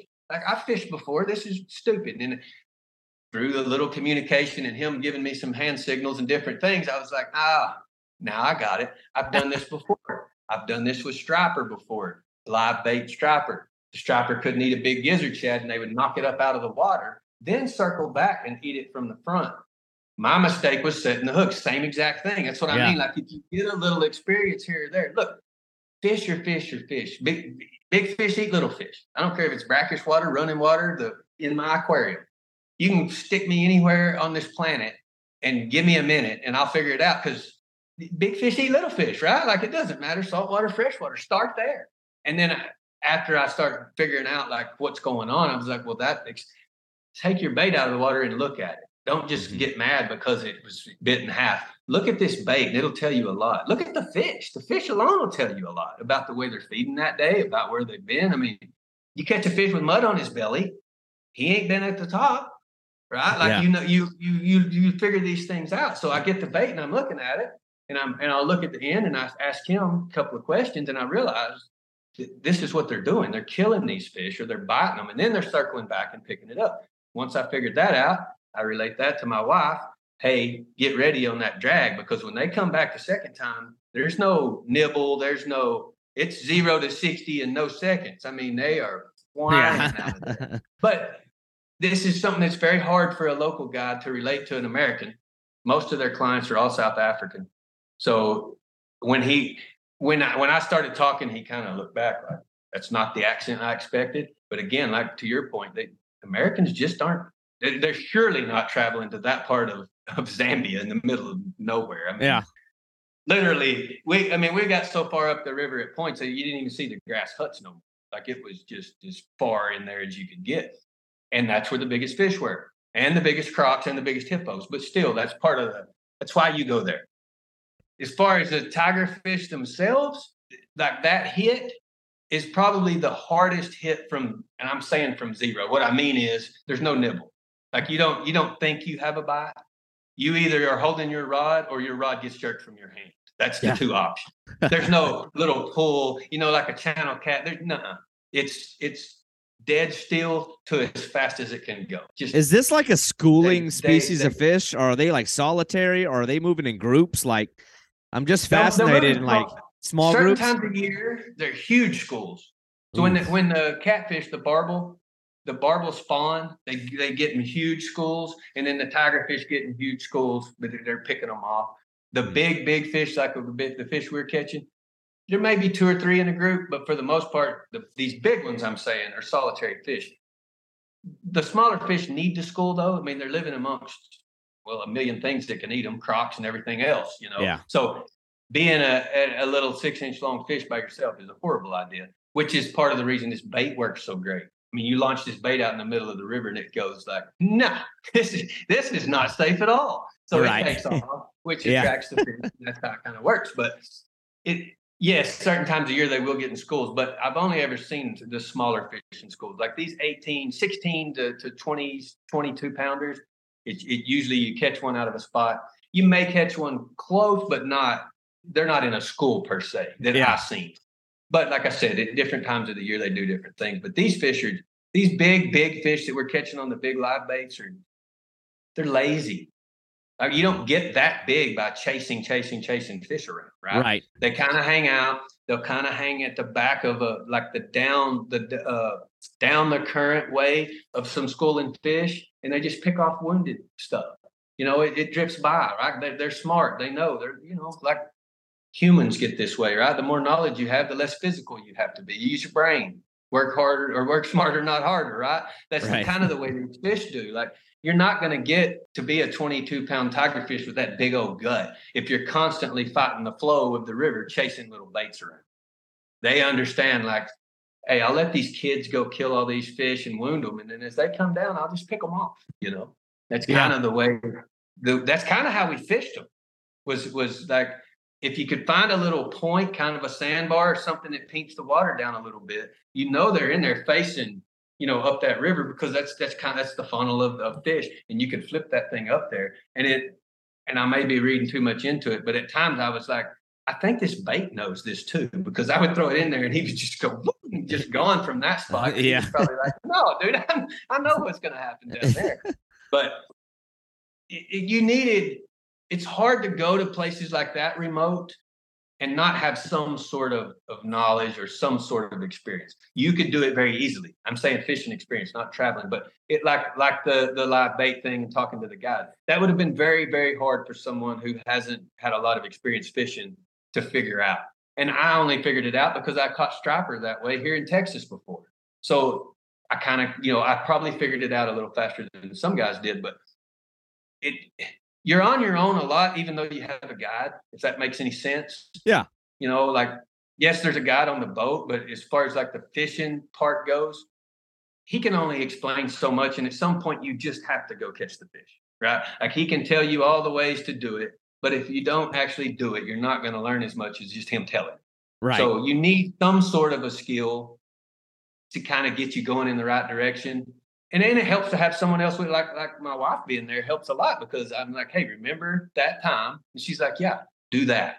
She don't need to know why. She just needs to understand if I do this, I'm catching a fish, right? And Yeah. then we can explain this all later. But I wouldn't advise, like for someone who just wants to just go straight into big adventures, careful. Like I wouldn't like take my first trip to Zambia. Right. Take Yeah. your first trip to Thailand. Go to Thailand. You can go fish wild if you want, but you can also go fish in the lake. Look, catching a fish in the lake to some people like, oh, I could never do that. You still have to catch a fish.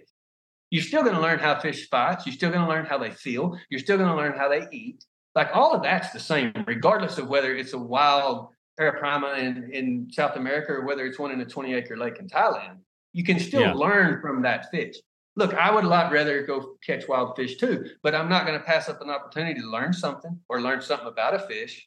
Because now, let's say I didn't do that in Thailand, and then I head down to South America and I lose a fish over something stupid that I could have learned had I just done it here. Does that make sense? Like, Yeah. all of the knowledge you can from everywhere. It's similar to like the peacock bass here in Florida, or the clown knife fish, which it's like, well, that's like saying, oh, I'm not going to go catch the peacock bass in Florida because it's not South America.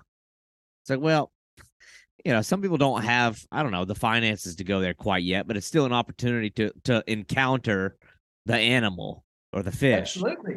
But so I'm curious though, like when you're there, I understand. I think the bigger part of some of these trips was hunting, and like fishing was like maybe a side quest, or it may have been of equal importance to you.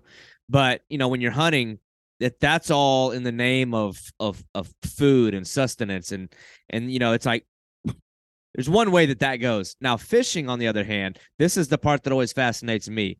Were you doing like catch and release fishing or catching? I'm curious, like, what were they thinking when you're like, hey, I want to come all the way here from halfway across the world to catch this fish, look at it, and then put it back in the water? Like, what are they? What is their opinion on thinking. that? You know exactly what they're thinking. Here's the deal. There's very few situations I've been in or I put myself in where I kind of have a moral, I don't know what I'm saying, like a tug of war, right? Like I pretty much am what I am, and I know that when I get to a spot. Whether it's a giraffe, an elephant, or all those animals that we talked about, I know I was there. I understand the situation, and every situation is different. Like, look, everything is not equal. You can't just lump everything into a pile. My situation with a giraffe was different than another guy's situation with a giraffe. I can't judge what he did, but on the Zambezi, I was torn. I really was.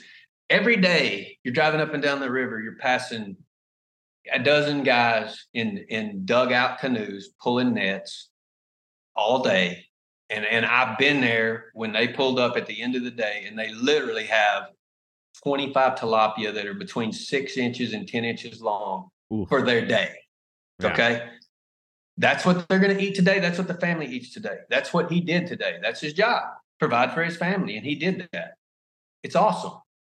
My deal was I'm sitting on the river watching this guy pull his net for hours, catching 6-inch long fish.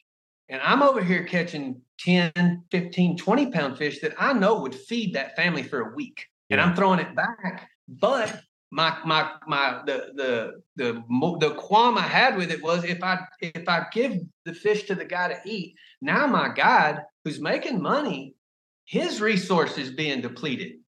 Because his job, and he's bringing money into the community, is to catch trophy fish.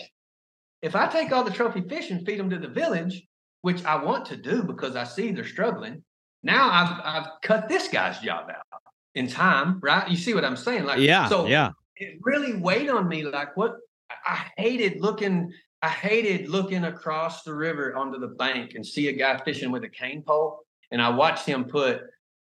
They called squeakers. There's little tiny catfish about this big. You take it out of the water and it goes, it's a squeaker. I watched him put squeakers in a basket for an hour. Not one of them was over 8 inches long. I just throw back a 10-pound tiger fish and he's looking me right in my eye. Dude, I felt horrible. But at the same time, if I give it to him and I have to look at my guide and say, sorry, your next client doesn't have the option of catching a trophy fish because I just fed it to this guy. Yeah. So you see what I'm getting at? It's like, so here's what I did. This made me feel better. I did it And I try not to be a selfish guy. I leave all my tackle, everything I take when I go places, I leave it. All of my fishing gear, Yeah, that's all of cool. that stays there. That's part of a tip that I give to those guys because that's something that they would never buy with the tip money you gave. Mm-hmm. You give them a tip, they need that money to survive. They're never gonna. I've picked up equipment before, and technically the guy's right. Hey man, you got a rod and reel? Yeah, no problem, right here. And I'm like, I mean, technically it's a rod and reel, but are we going to catch a fish on this? No. Fishing line alone is just like from where we were. I said, hey, on the way back to the airport, stop by a tackle shop and I'll get enough line to fill up all of your reels. He said, okay. I said, well, is it on the way? And he goes, no. He said it's about 3 hours. And I'm like, man, that's a long ways out of the way. And he goes, no, it's 3 hours in the boat. It's 6 hours in the truck. That's the fishing line. Yeah. Okay. This is not to the big city where we can go out and have a nice dinner and have a date. This is to go get fishing line. We're 3 hours away. I leave everything because this is not something they have access to. Now, whether they use it or not, I don't know. But to me, at least if it's available, maybe they can figure it out. Maybe they don't know how to operate a baitcaster, whatever it is. But it's better than what they have, and it's surely better than what they would buy because they need all the money they got just to live. That is really, really cool. I would never have thought about that, but it's like it's almost like a real-time example of that old adage, like, give a guy a fish versus teach a guy to fish. That's type exactly of thing. What it is. I'm like, that's really, really neat. And even if they can't cast a bait caster, it's like, I mean, they'll figure it out. How many yards of line are on that spool that can be stripped off, the hooks and all that stuff? That's, or it's like you can either give a guy on the side of the road a $20 bill, or you can give him a job. It's like that kind of thing. That's really cool. I like that idea, man. Here's the way I do it. Like we just got back 2 weeks ago from the Eastern Cape. We only fished a day or two there. We caught a few barbels in the Kai River, right on the Indian Ocean. Killed a bunch of animals, had a big time. Everybody's happy. Now we're back. I started yesterday buying crankbaits because that's what they fish for Nimue with. Mm-hmm. Big crankbaits. I go to Academy or whatever. Hell, Walmart, doesn't matter. But you're going to come across something on sale. It's not something, I may not use that here, but they'll use it somewhere I go. Yeah. And I start buying. So I go to Walmart or wherever you're at. Let's just say Walmart. And you need 3 things from the grocery section. I swing through. I grab 2 crankbaits. My bill that was $12 is now $18. That has no bearing on my day or my finances. But at the end of a year, buying 2 crankbaits, 3 crankbaits a week, I'm going to have 3 tackle boxes full. Right. And at no point did I consciously go spend $600 on bait, even though I know that's what it is there. But just doing that $2 or $3 at a time for a crankbait, some hooks, some line. Then when I take it all over there, we fish with it for the week or the 3 days, 4 days, and then I leave it all there. And then when I come back, I do it all over again. Right now, I've only got 3 crankbaits right now that I'm taking to Zambia, but I have 3 crankbaits. Yeah. Well, it's funny because you think of how often you piss away money on things that are one-time use anyway. Like you go to the gas station and you grab it's funny because I'm probably the worst about this. If I added up how many like little bags of potato chips and packs of gum and like drink that I didn't need and I just wanted, and like the end of the year, how much that could have gone towards something else. It's pretty shocking and pretty sad. Absolutely. But yeah, that's and there's no amount of money you can place on what it's worth to those people. My gosh, yeah. I've got video of the guide when I handed him the box. We were still in the boat. We were about to head back. And the last day there, I said, hey man, because like I said, I'd kind of been struggling with do we eat these fish? I want to just throw them all back, right? Like it's not a big deal. But I also understand after having been there a week or so, like the way these people are living, right? So I said to the guy, I said, hey, we're going meat fishing today. And he didn't understand. And I said, let's go catch catfish. I didn't really want to give them all the tigers. They'll catch the tigers in their nets, but I would rather them have the barbels, the catfish, and they don't care. Look, there's no preference to them. They're not going to say, no, I don't want the tiger. Give me the barbel. They're going to say, yes, I'll take all of the meat. Yeah. So I said to the guy, I'm like, it ain't about me today, brother. I've been watching these guys. I mean, it's like, I'm almost getting emotional at times going like, thinking of this guy's day. You know, he wake up at 5 o'clock, he gets in his pea row, he has to fight a freaking crocodile just to go fishing. Ugh. And then I'm throwing fish back, and he's just looking at me like, dude, I've been here for 8 hours. I've got 4 fish this long, and I'm just tossing. You know what I mean? So I said, it ain't about me. I said, we're going to hit every one of those little huts and villages that we've seen up and down this river, and every one of them's going to get at least 1 fish. So what we went to the end, we caught a catfish immediately. I took it straight to the bank. I'd yelled at them, hey, I got video. They're just running down, and I'm holding up fish. And then we'd drift along and catch another one, and we'd see a hut, and I would take it to them. I don't know how much it meant to them, and maybe it was a selfish thing to think it made me feel better, but that's kind of how I justified it in my mind. Like, I think I can make everyone happy if I do it this way.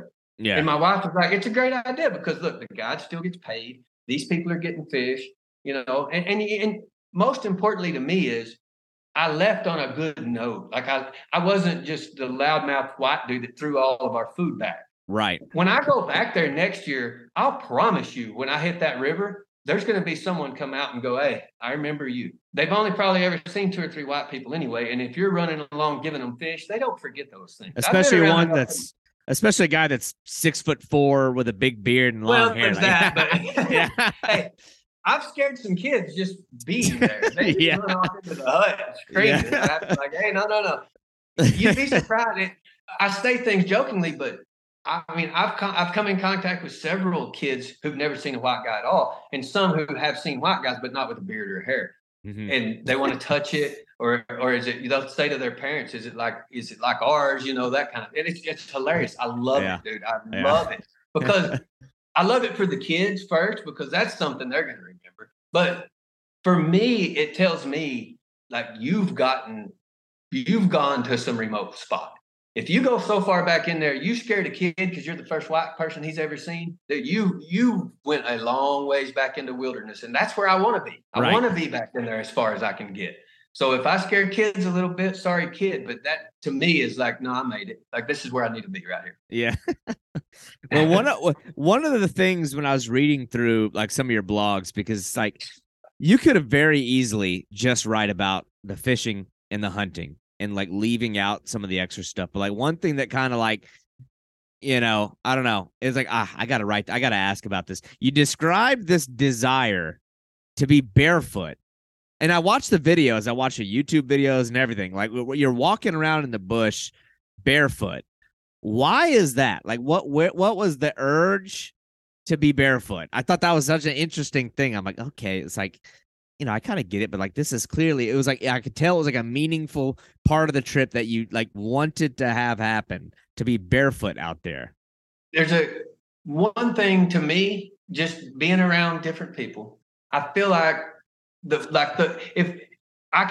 people can relate to me more if I'm doing more what they're doing. Those people are running around barefooted, and I show up and I look like I just, you know, a Cabela store puked on my back and I got all the greatest stuff. Yeah. We can't relate. Right. Yeah. Like to them, I'm a separate species. Like, what is this guy even wearing? He won't even get his feet dirty. Like, I have to bait his hook.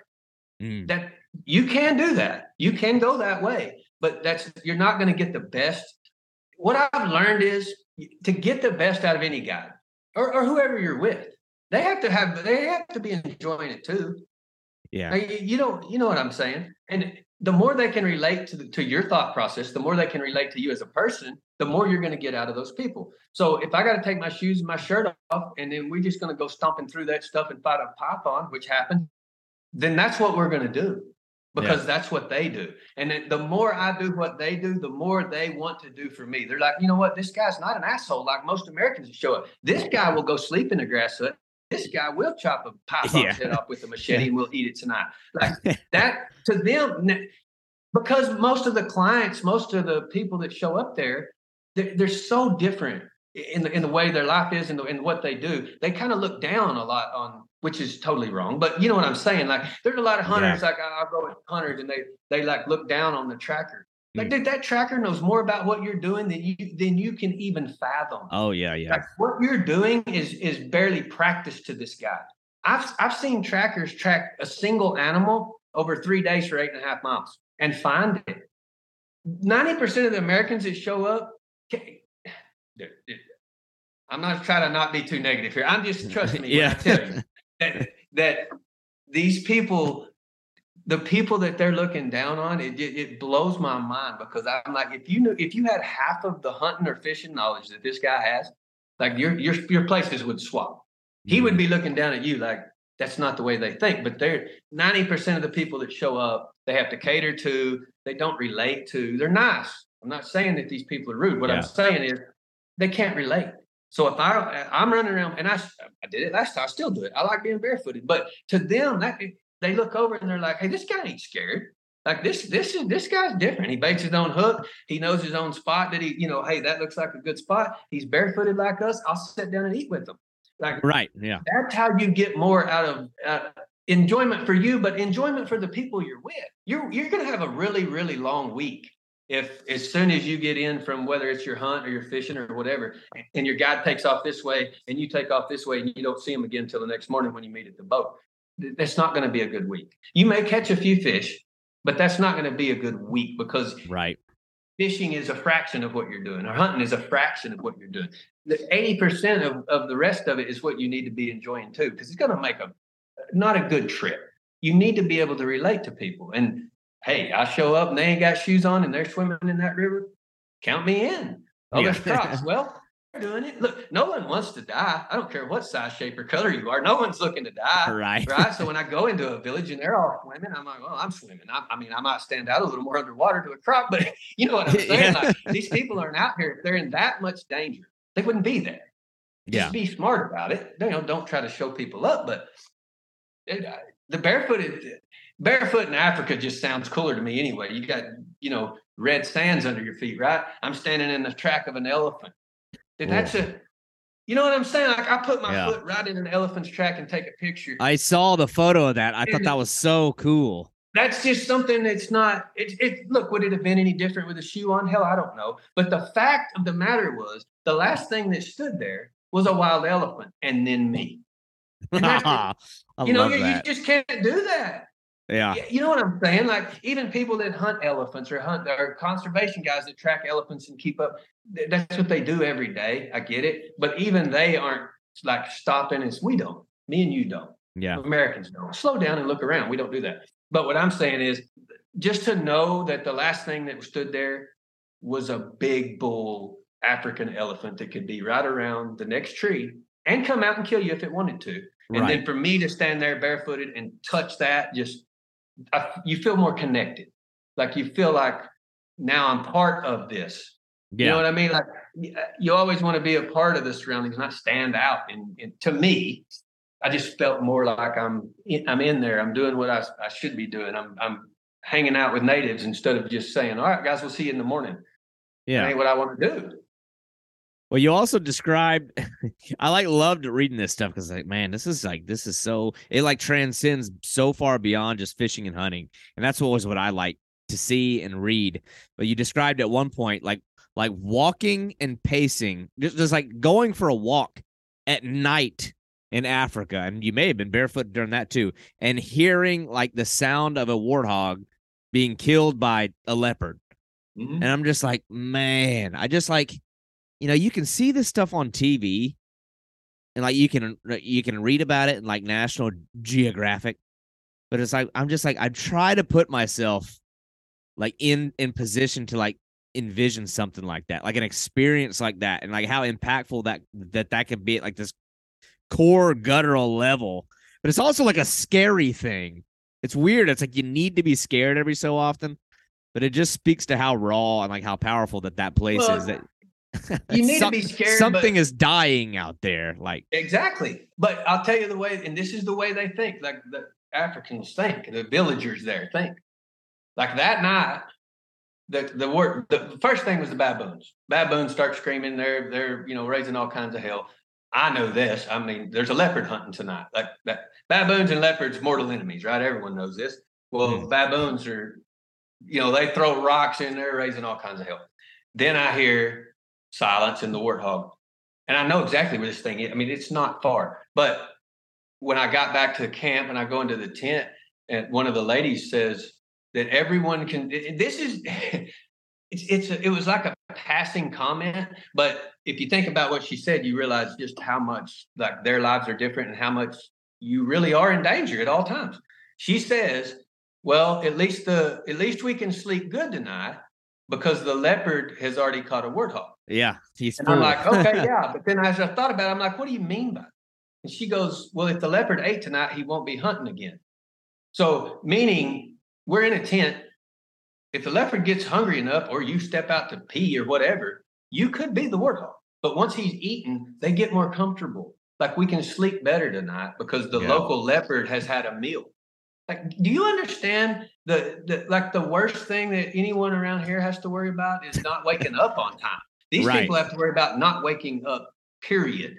Like a leopard just grabbed you because he couldn't catch a warthog. So it was like the sound of that death to them was a calming, hey, we'll get a good night's sleep. And it was just a weird reaction because I'm like, it makes perfect sense. I mean, it totally makes sense. But you, me, most people never would have took that angle.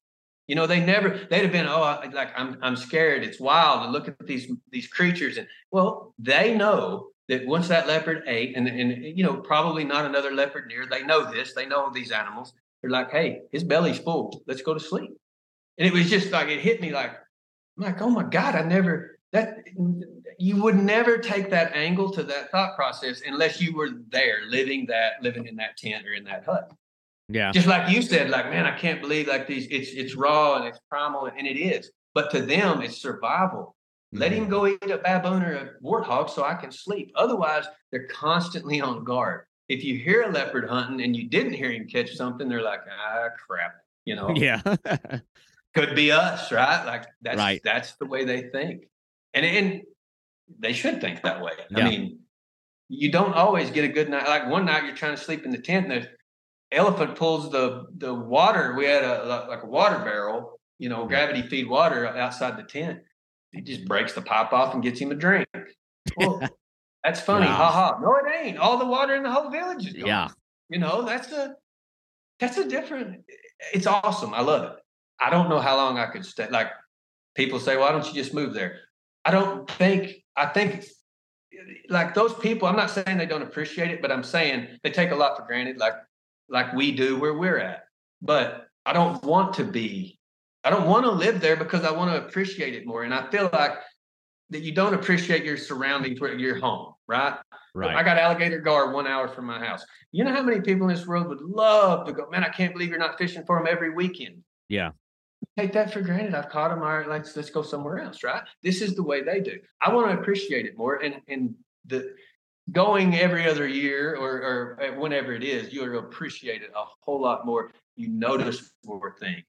You're really tuned in to every bird, everything, because it's all new. And you want to refresh all those memories you had of last time you were in Asia or last time you were in Africa. And you pay attention more. I just feel like if it was something that you did constantly, you would miss a lot of the best parts, to me. Yeah. Yeah, 100%. It's all like great perspective stuff. And like sometimes when I think about these scenarios where we might go over there to experience what they do, I also sometimes wonder like, well, what if like how crazy it would be if like the script was reversed and one of those guys had the opportunity to come to your home and hunt the way you hunt, and you almost like return the favor. Right. And you described one thing that I got a real kick out of mentioning. I think you let one of the guys borrow a pair of polarized sunglasses. And it's like how that like, man, like, he is so curious by that. I'm like, so interesting. Two things happened there. First of all, I'd caught several fish. And like I said, it's running water. I'm fishing for a catfish. The rules are basically the same worldwide. I mean, you know what I'm saying? Like they're not in the middle of the river facing down. They're in a log jam facing up. That's what catfish do in the whole wide world. So it's not that I know how to catch every fish in the whole wide world, but I'm not an idiot. I throw my bait upstream of a log jam and let it drift in there tight, and then I suck it down there and I pull a catfish out of there. That's what you would do at any creek or any river. Well, I did this a couple of times, and these guys are like, "Oh man!" And I'm trying to. They're hunters. They're trackers. They don't do a lot of fishing. And I'm explaining to them like kind of how this, look, fish are facing this way, food's coming this way, and they're like, "Oh yeah, yeah," and they're buying into this, right? And I'm not lying to them. I'm just telling them they're learning. There was some little school of bait fish, and I didn't know what it was, and I kept seeing them shoot by, and I kept asking the guys like, "What is that?" He was actually our skinner. He skin our animals, but he's with us, he's driving and whatever. And I kept asking, I was like, "Do you know what those are?" He said, "I can't even see them." So I handed him my glass, and I realized then I'm like, "Oh, I always wear. Well, you've seen the picture. I wear polarized Ray-Bans, right?" So I took them off and I hand them to him when I realized he can't see because we don't have polarized glasses. So he puts them on and freaks out immediately. He's like, "Oh, oh, oh," and he goes, "How?" He kept saying, "How?" And I'm like, "How? What?" He goes, "How? How does it work?" I'm like, "Dude, I don't know how it works. Just can you see the fish now?" And he's like, "Yeah, those are whatever fish." And then it clicked. You could see it. It was so funny because his face kind of went serious, and then he looked at me and he goes, "So you can see all them fish you're catching?" And I'm like, "No, no, no." Yeah, So all yeah. of a sudden, I went from like this great fisherman to, "Well, this is cheating. You're just looking at him." I'm like, "No, that Yeah. ain't what happened." So he hands them to the next guy, then Oh the next man. guy, and the next guy. And I tell my wife, I was like, I don't even know if this is a thing, but I hope there's not like any like nose herpes or anything because I'm going to have them because 30 guys Yeah. that put this pair of glasses on, like I have no idea where they went. They Yeah. made a circle and come back in 30 minutes, But that's something you don't even think about. Like I've never even seen one of them wear sunglasses. They know what they are, but obviously they've never seen polarized glasses looking in the water. So Yeah. when I gave him those, it was just like this, and it was a new world to him because he had never seen the guys lived 35 years in Africa right on that river and never even seen these fish underwater. He had no way of doing it. And now all of a sudden I give him these glasses and it's like a whole new river to him. He's just walking up down the river, pointing at things, telling me what all this stuff is. And I was like, man, this is that it's just cool. Again, reminds you of the things you take for granted. Like Yeah. the last thing I ever would have thought that would have entertained a group of villagers for an hour would have been polarized sunglasses. Right. Right? Yeah. Like people are like, "Oh, you need to take them a ball, take them a soccer ball, take them a frisbee, take them some food, or some Ray-Bans." Like no one's ever done that. But man, it was so awesome to see them be able to see something that they lived right amongst and never had been able to see it before. Yeah. Never been able to see those fish that kind of schooled up under there. They never knew that was a thing. It It's was just just it's funny how you're sort of like trading experiences for things, or like, you mentioned giving people fish, giving people fishing rods, giving them fishing lures. And you're obviously getting some things out of that as well, whether it be experiences or some cool photos or whatever. But then, I guess on this topic too, before I kind of like I could sit here and talk all day about the Africa thing, but I it's like got all day. well, we've also, it's like, there's so much more beyond just that one, but that one's like, there's just so much material there to talk about. But you sent me that photo yesterday, recently, where it was like a pair of, I guess you'd call them shoes, flip flops, Yeah. made out of tire treads. I don't remember. Now, this was given to you per your request, or there was like a transaction made. Tell me about that. We were hunting zebra. Me and zebras don't get along. I know people think it's, because if they're drawn in a cartoon, they're tame, right? Well, that ain't the case. Trust me. People got to remember these animals live amongst leopards, lions, and everything wants to kill them. Okay. You are the weakest predator that's really after them. Everything else is pretty serious. So anyway, we're tracking zebras 3 days, 2 days. I don't know. It was a long time. And we get to this certain spot. We're walking up the side of this hill and I see wheelbarrow, like tire tracks on just a little bit of sand. I'd seen guys gathering firewood earlier in the week. So all right, that explains that, right? I mean, they wheelbarrowed up here, they got some firewood. Then later I've seen it again and again. And then I'm like, something's not right here. Like they ain't pushing a wheelbarrow to here. And it's obvious, the straight line tracks of a wheelbarrow, right? I'm like, what is going on here? So anyway, we get around a day or two later and they were skinning a giraffe.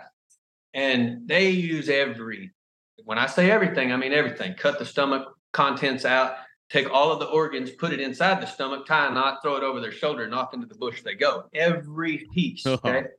When he cut this thing open, it like It's kind of nasty, but the contents of the stomach kind of ran down. And I glanced down to move out of the way, and I looked and realized that was his shoe print that I was seeing up there. I looked down at his sandals. They were made out of a tire. They were made out of a wheelbarrow tire. And that wheelbarrow track that I thought was people gathering firewood was him. He was tracking. And so I asked him about it, and he almost got embarrassed, which that was not my intention in any way.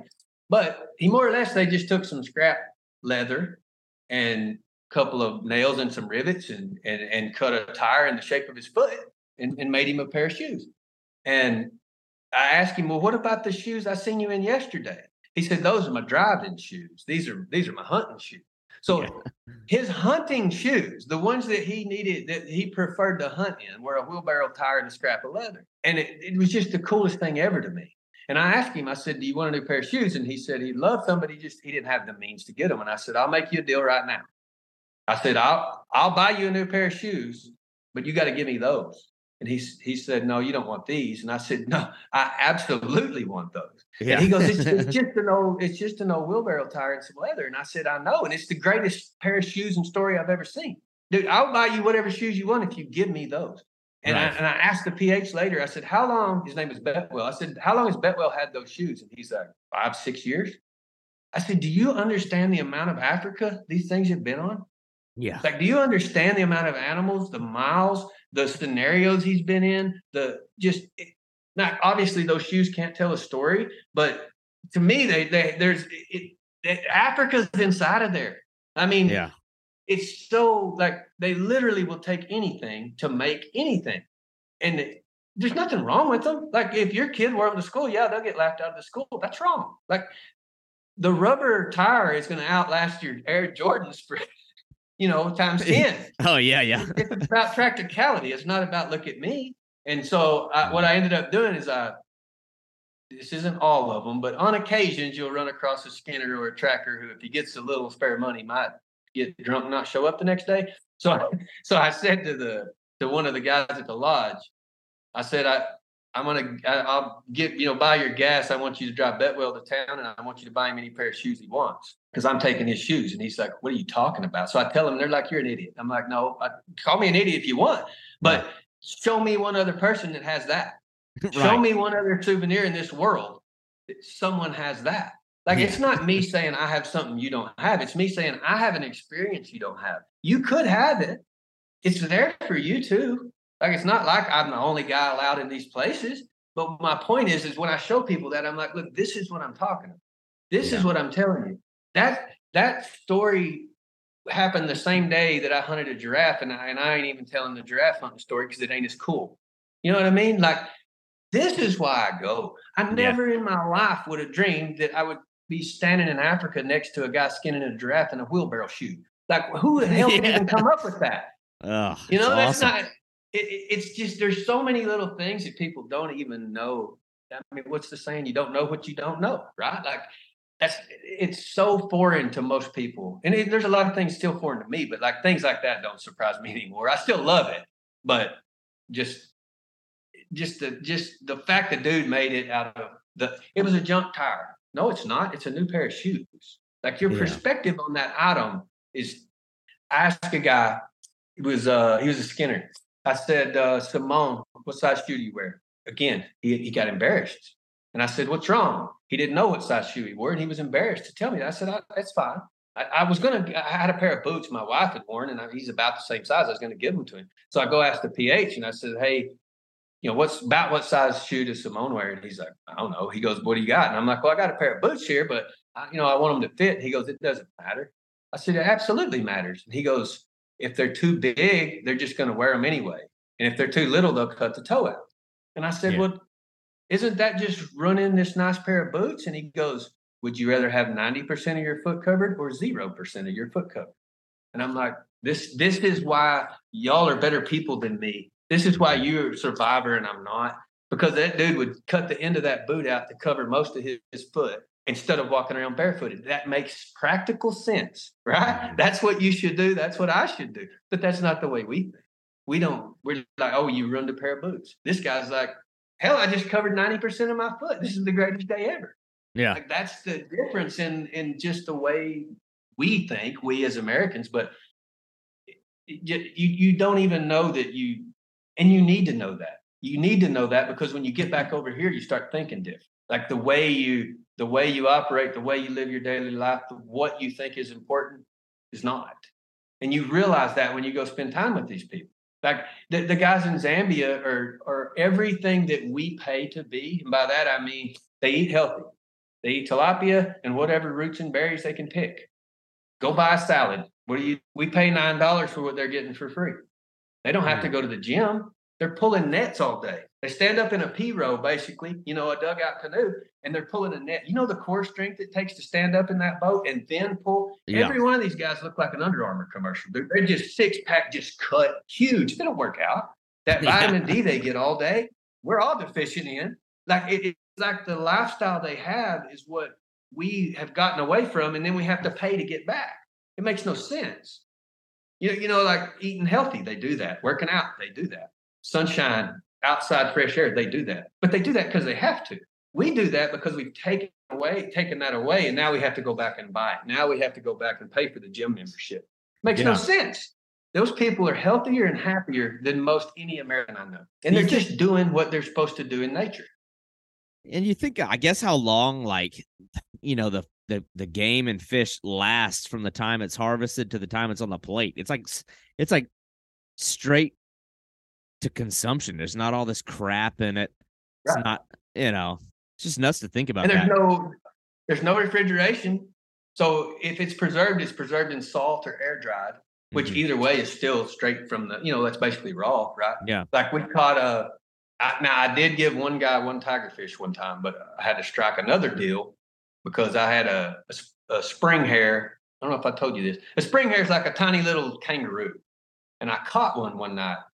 And whenever I picked it up, I turned around. This dude's got a knife. He's trying to stick it. And I'm like, whoa, hey. I read this. You didn't have to tell me. I read this part.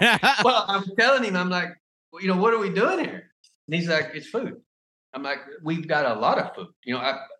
I killed like a wildebeest the day before. I'm like, dude, we got enough meat. But they can't even comprehend why would you turn meat loose? We're eating what's here right now.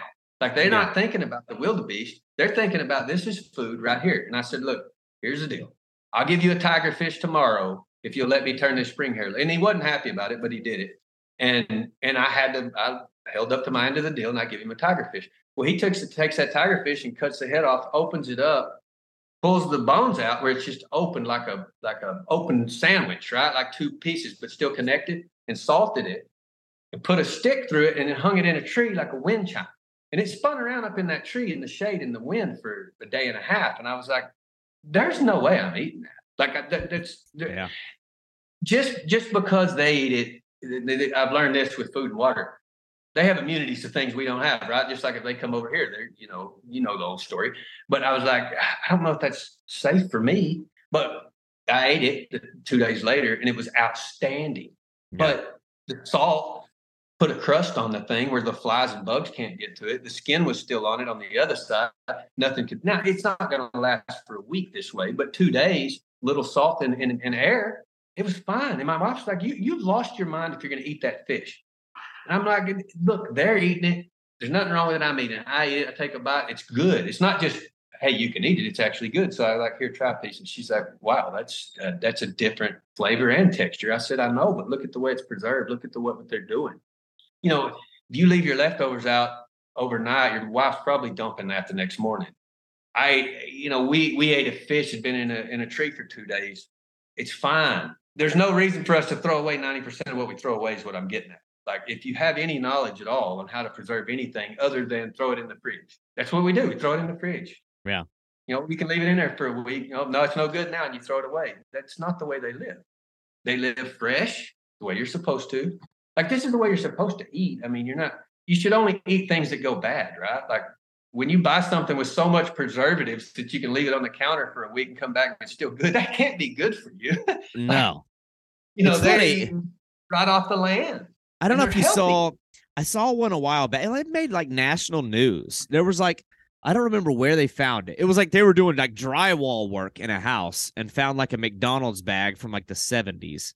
and opened it up and unwrapped this like burger, and it literally looked like it had just been, they just bought it. Like Yeah. that can't be. I mean, it went No, viral, this story. that can't be good. It's shocking. But we're coming up on 2 hours, which is not a bad thing. I love it. But unfortunately, this thing will stop recording at 2 hours. But I want to kind of talk about one thing, because I think of this as like, I know at some point you return home like with a bunch of like not necessarily you return home with like mental, I don't want to call it baggage, but like you have things you bring back home. And I always wonder, it's like, do you come back like happier, like with a sense, like a profound sense, I guess, of like appreciation for what you have, or is it the opposite, where you it's so impactful, like these kind of trips, that you can't be happy where you're at? I always wonder, like, is there a struggle there? Like, is it, or maybe I'm For thinking me, into it too much? oh, I know exactly what you mean. I got a buddy that he's went with me the last 2 years to Africa, and he just hunts. So we'll do a 4 or 5 days of hunting, and then he'll fly or he'll go where, and then we'll go fishing. But it ruined his hunting on his ranch for him, because he just didn't feel like his ranch lived up to, like, there's so many more animals there. There's so much more variety. It's all new. That's part of it. For me, it's the opposite. I don't ever want to leave, but when I get home, again, that's when I start realizing like how different and how appreciative you need to be of what you just did, because I know this is a great country and all that, but if you're like me and you want adventure and you want you want to be in the wild and you want to meet these people, this isn't the best place to be. Like there's some wild places here, but there's nothing like, in South Africa, even. And Right. South Yeah. Africa is not even that wild. You get up into Zambia, Zimbabwe, Botswana, Mozambique. I mean, good God, you can disappear there forever. But for me, as much as I don't like coming home, I don't mind being home, because I'm like, first of all, well, I'm not a rich guy. I got to go to work. So the only way I'm going to get to go on my next adventure is to go do as much work as I can while I'm here. Two, it changes your perspective when it's fresh on your mind, just like the guy with the shoes, or the food we're talking about. That's fresh on your mind. And when I land, and then the first thing I do is hit the Whataburger, and I'm like, I love it. I love sweet tea, but it's so different from where I just came from. And I want to be able to appreciate what I have, but also what I can attain, what I can do. If I don't stay here and work, and I don't make a plan, I don't have money, and I start losing that desire to go other places, then I'm done. Like, just forget it. Like, why am I even going to work? What's the point? Right? Yeah. Like, I don't like coming home, but I want to be home, because that's the only thing that gets me to where financially and mentally where I'm ready to go again. I Yeah. need to get to the next spot.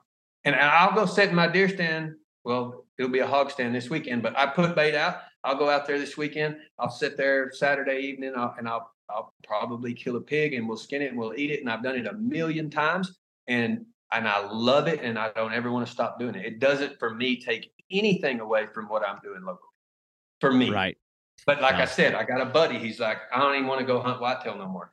I'm like, well, Yeah. but he's a very end results guy. Like, he's very like, I just want to kill the kudu. I just want to catch the biggest fish. He misses a lot of things between it, and that's not the way I am. I want to go on stalks. I want to go on different. I'm not looking for that end result. To me, there's not an end result. Like, there's not a.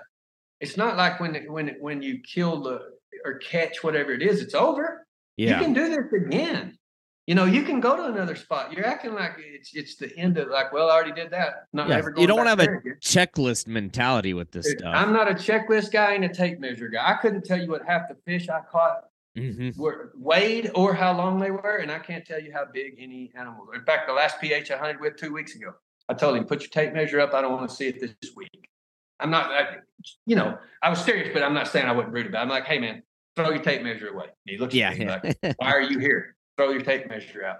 I killed that world record blessed buck, which would be the air gun world record. He said, hey, I'm sorry, but I have to pull the tape measure out because that's the biggest one. I'm like, all right, that's fine. But he even knew, like, this whole week, we're not hunting inches. We're not here for this has to be bigger than my buddies. We're here for the hunt, not the end result. And that's just how I do everything. Right. No, that's such a good perspective to have. And I don't know. There needs to be more of that out there. And I know you mentioned you don't do like a lot of the social media stuff. It's probably a good thing. It's a good way to poison your mind. It's like it's hard to know how much of that to like consume. It's because it's a good tool to like draw a little bit of inspiration from. Like it's how I met you. You know what I mean? Right. Yeah, but it's like you see a lot of people who I don't know, man. It's like they fall into it like it becomes this weird But to me, trap. you have to, too many people look at everything as a competition. It's Yeah. not, we're on the same team in my mind. If you need information from me, call me. Look, Yeah. just because I tell you this is the spot to go, this is the guy to go to, and this is the river, doesn't mean that your result's going to be the same as mine. I'm going to point you in a direction that's going to be, make you successful as you can be with your ability. There's guys that go, dude, I am never going to try to catch a Mekong catfish. That's not fun. The fight's, an hour. Like, okay, fine. Then go catch something else. But if a guy wants to catch a Mekong catfish, call me. I'll tell you who to call. I'll tell you where to go, and I'll tell you what to do. Like, Yeah. it's not a competition. We're on the same team here. I'm here to help you. You Yeah. should help me. If I call you and say, hey, I want to catch a bowfin in Florida, I'm calling you, and I feel like you're going to go, here's the spot. Mm-hmm. Same way if you want to come kill a pig. It's not me saying, I'm better than you. It's me saying, I have information. If y'all would like it, contact me. Right. That's the way I see it. It is such a great tool for doing that. And it's like somewhere, I feel like that's what it started as when it first kind of happened. It was like, and I've said this in other episodes, it's like it used to be called social networking sites. Then it turned into the term became social media sites. So it's like it changed, but it's a great tool for that kind of thing. Like I like to find people who I might be able to network with. And I've some of the best trips I've been on in the last couple of years like were spawned from a relationship that I tied on like Instagram. Like I just came back from doing a white sturgeon thing earlier this year from some guy who I met through another guy on Instagram. But it's like, you gotta like dig through the I think disingenuous stuff. you're right. You can get a feel for kind of people that if you're doing like a DIY kind of deal, you need information, but you also don't need bad information. So you can sort through it where like with a guide, the guy don't have a choice who he got as a client. The guy calls and, hey, I'm booking this day. Okay. And he shows up like, this is why I couldn't be a guide at all. Cause I just can't deal with it. But with social media, you don't even know I'm researching you, right? I've heard you say like, I try not to be a stalker, but I'm stalking this guy. Well, that's not, that's you doing, that's you benefiting yourself and you're not harming anybody. Go ahead. That's why it's on there. It's on social media and it's public for a reason. If they didn't want you to know it, then they wouldn't put it on there. I don't know, man. It's like I look at a photo and it's like you want to know that there's a human being on the other side of that. So it's a lot of times I'll look into, I want to know, or that's really why I've enjoyed this whole podcast thing. It's funny. It's like I am probably the most antisocial. I want to say antisocial. Like left to my own devices. If I'm thrown into a crowd of people, I'm very reclusive. But I'm also like while I typically don't talk to a lot of people, I'm like very in tune with like watching, listening, learning, observing. But you can pick it's out like the BSers, Yeah, but this has all been a pretty fun way. Like there's a lot of guys that I've had on so far, or people that I was following for years before. I'm like, finally, we're like learning each other as human beings, not just at right. Billy Bob 123 on Instagram. I think when you realize, I'm not saying you personally, I'm just saying people that what they've done is obtainable to you. People a lot of times look and they're like, man, I wish I could. Well, why can't you? Yeah. Why can't you go catch a 9-foot sturgeon? Why not? Like it's not. These are people doing this. This is not some special group of elite. They're dudes that go to work. Just like I do, just like you do. This is obtainable. And when you meet a lot of these people, you realize they're just a country boy like me, but they just have a different thing to chase. I got hog. My buddy wherever Montana, that's pheasants.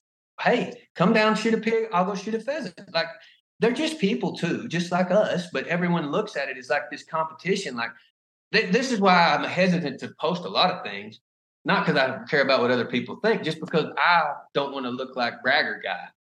Mm-hmm. You know, it's not a competition to me, but I feel like people take it as a competition. So if I put something, it's like I'm trying to scoreboard you. That's not what I'm doing it for. If you took it that way, sorry, but I got information. If you want it, call me up. That's why I do it. Yeah. I think people who are in that frame of mind may gauge it that way, but there's enough people. I feel like the more silent people on social media, like the ones that aren't super loud and projecting everything, can gauge that really well. But anyway, I want to talk about, like, you've done some really cool trips and you've got awesome perspectives on these things. And I know we're talking about like social media, this, social media, that. At the end of the day, it's a great tool to connect with people, ask questions. Again, a lot of these trips seem out of reach. It seems like something that, it would cost you $10,000 to go do. But people who would want to reach out to you if they have questions about alligator gar, I see you gotten into the buffalo thing. Oh, the hunts that you do. If I was more of a hunter, I could have really turned this into that. It's crazy.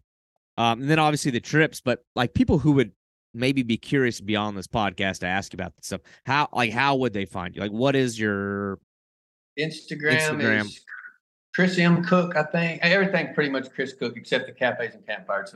There is a cafes and camp. I hadn't done that near as much as I need to lately, but there's still a lot of information on there. If you don't even want to talk to me, And it's just a really good there. read. It's a great read. I love the blog. Well, I appreciate that. But there's Cafes and Campfires Facebook page too, but then Chris Cook's my personal one. And in any of those, I'm pretty.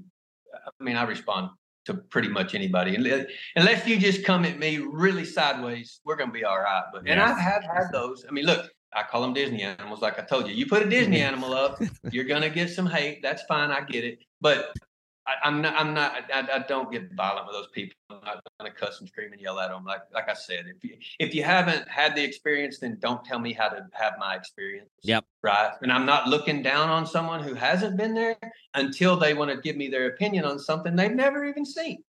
Now we're going to have a problem. But no, if anybody wants any information, I mean, guides, numbers, whatever it is, or just to suggest, I don't care. Dude, I love talking about it. Like I said, I put it out there for other people because a lot of people feel like it's just not obtainable. It is. I told you, I grew up in a trailer house with a flat tire. I work 40 hours a week, just like you and everybody else. Mm-hmm. It's a mentality you need, and it's a way you need to live. If you have a $750 a month truck payment and you work a 40-hour job, you're probably not going to Africa on a safari. Sorry, right? Yeah. Like it's just that math doesn't add up. I drive a 2008. It's been paid for, cash money. I'm fine with that. My cousin says, how did you afford Africa twice in 1 year? I said, how much is your truck payment? He said, $764. I said, times 12. And he goes, yeah. Oh, wow. And I said, that's how much I spent on Africa this year. That's the difference. It was $9,600 is what he said I paid in truck payments this year. $9,600. I'm fishing in Africa twice. That's the difference. It's not that it's not obtainable. It's that people suck at being broke and trying to impress their neighbor. I got good at being broke because I was born broke. But you don't. Yeah. Who cares what the guy next door thinks about your truck? Go show him a picture of your tiger fish. That should impress him, right? Yeah. That's my mentality. That's just the way I think about it. Well, man, I don't have new stuff. I don't have shiny stuff. For what I do, I really don't have that much equipment either. Because like I said, a lot of the equipment I buy, I leave. But I'm not a gun guy. I got 3 or 4, but I'm pretty good at using them. I have 6 carp rods that are dedicated carp rods, full Euro setup. That's fine, but I'll have it for the rest of my life. I got Gator Gar setups. I'm done. I bought that. It's over. Take care of your crap and you're fine. I'm not saying abuse it, but I'm not saying baby it.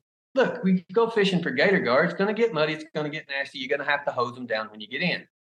But they'll last for a long time that way. I have my same setup for alligator gar for the last, 12 years. I use the same rods and reels every year or every time I go, and I use them for a lot of different things. You just take care of it a little bit, but man, it kind of goes back to that whole thing about like what can you or can you not take to the grave with you. and it's like, and I know we mentioned earlier that morbid thing about sitting back and reflecting on when Well, time's running out, but we can't take these memories to the grave with us either, but it makes living until we die a lot easier. yeah. Yep. Like 100%. I can't take my rod and reel, but I also can't tell the story I just told you when I'm in the grave. But in the meantime, fishing, hunting, and having those experiences makes getting to the grave a lot smoother ride. Yep. 1,000%. Well, man, I know you're not too big on the social media thing. For my own selfishness, I hope you keep sharing that stuff. We need more authenticity out there, more like genuinely passionate outdoorsmen, anglers, hunters, everything. Putting that more positive stuff out there, and letting it shine through some of the stuff that's muddied the waters of that whole scene. But Chris, man, I really appreciate your time. This has probably been one of them. I appreciate you. Yeah, hey, when you get ready to start doing some hunting, I got a wrench. For sure. It's funny you mentioned the pig one. The pig one there right now.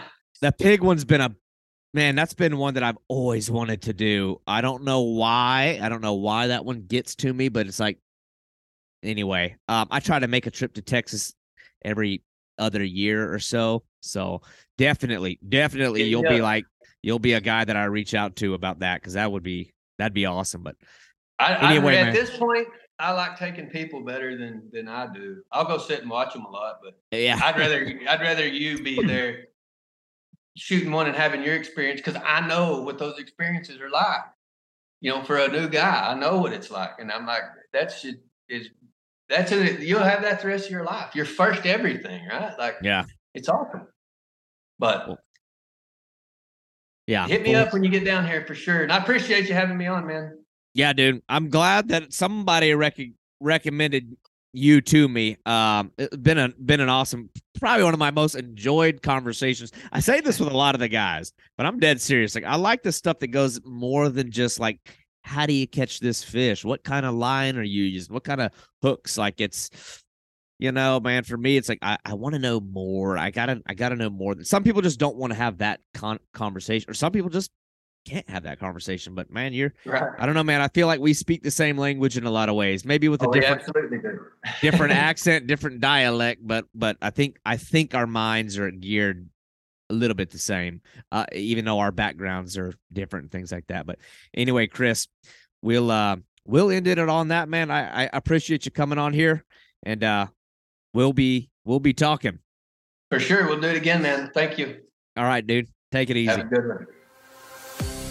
Thank you for listening to the Boundless Pursuit podcast. If you enjoyed this show, your feedback, comments, and reviews are very important to me.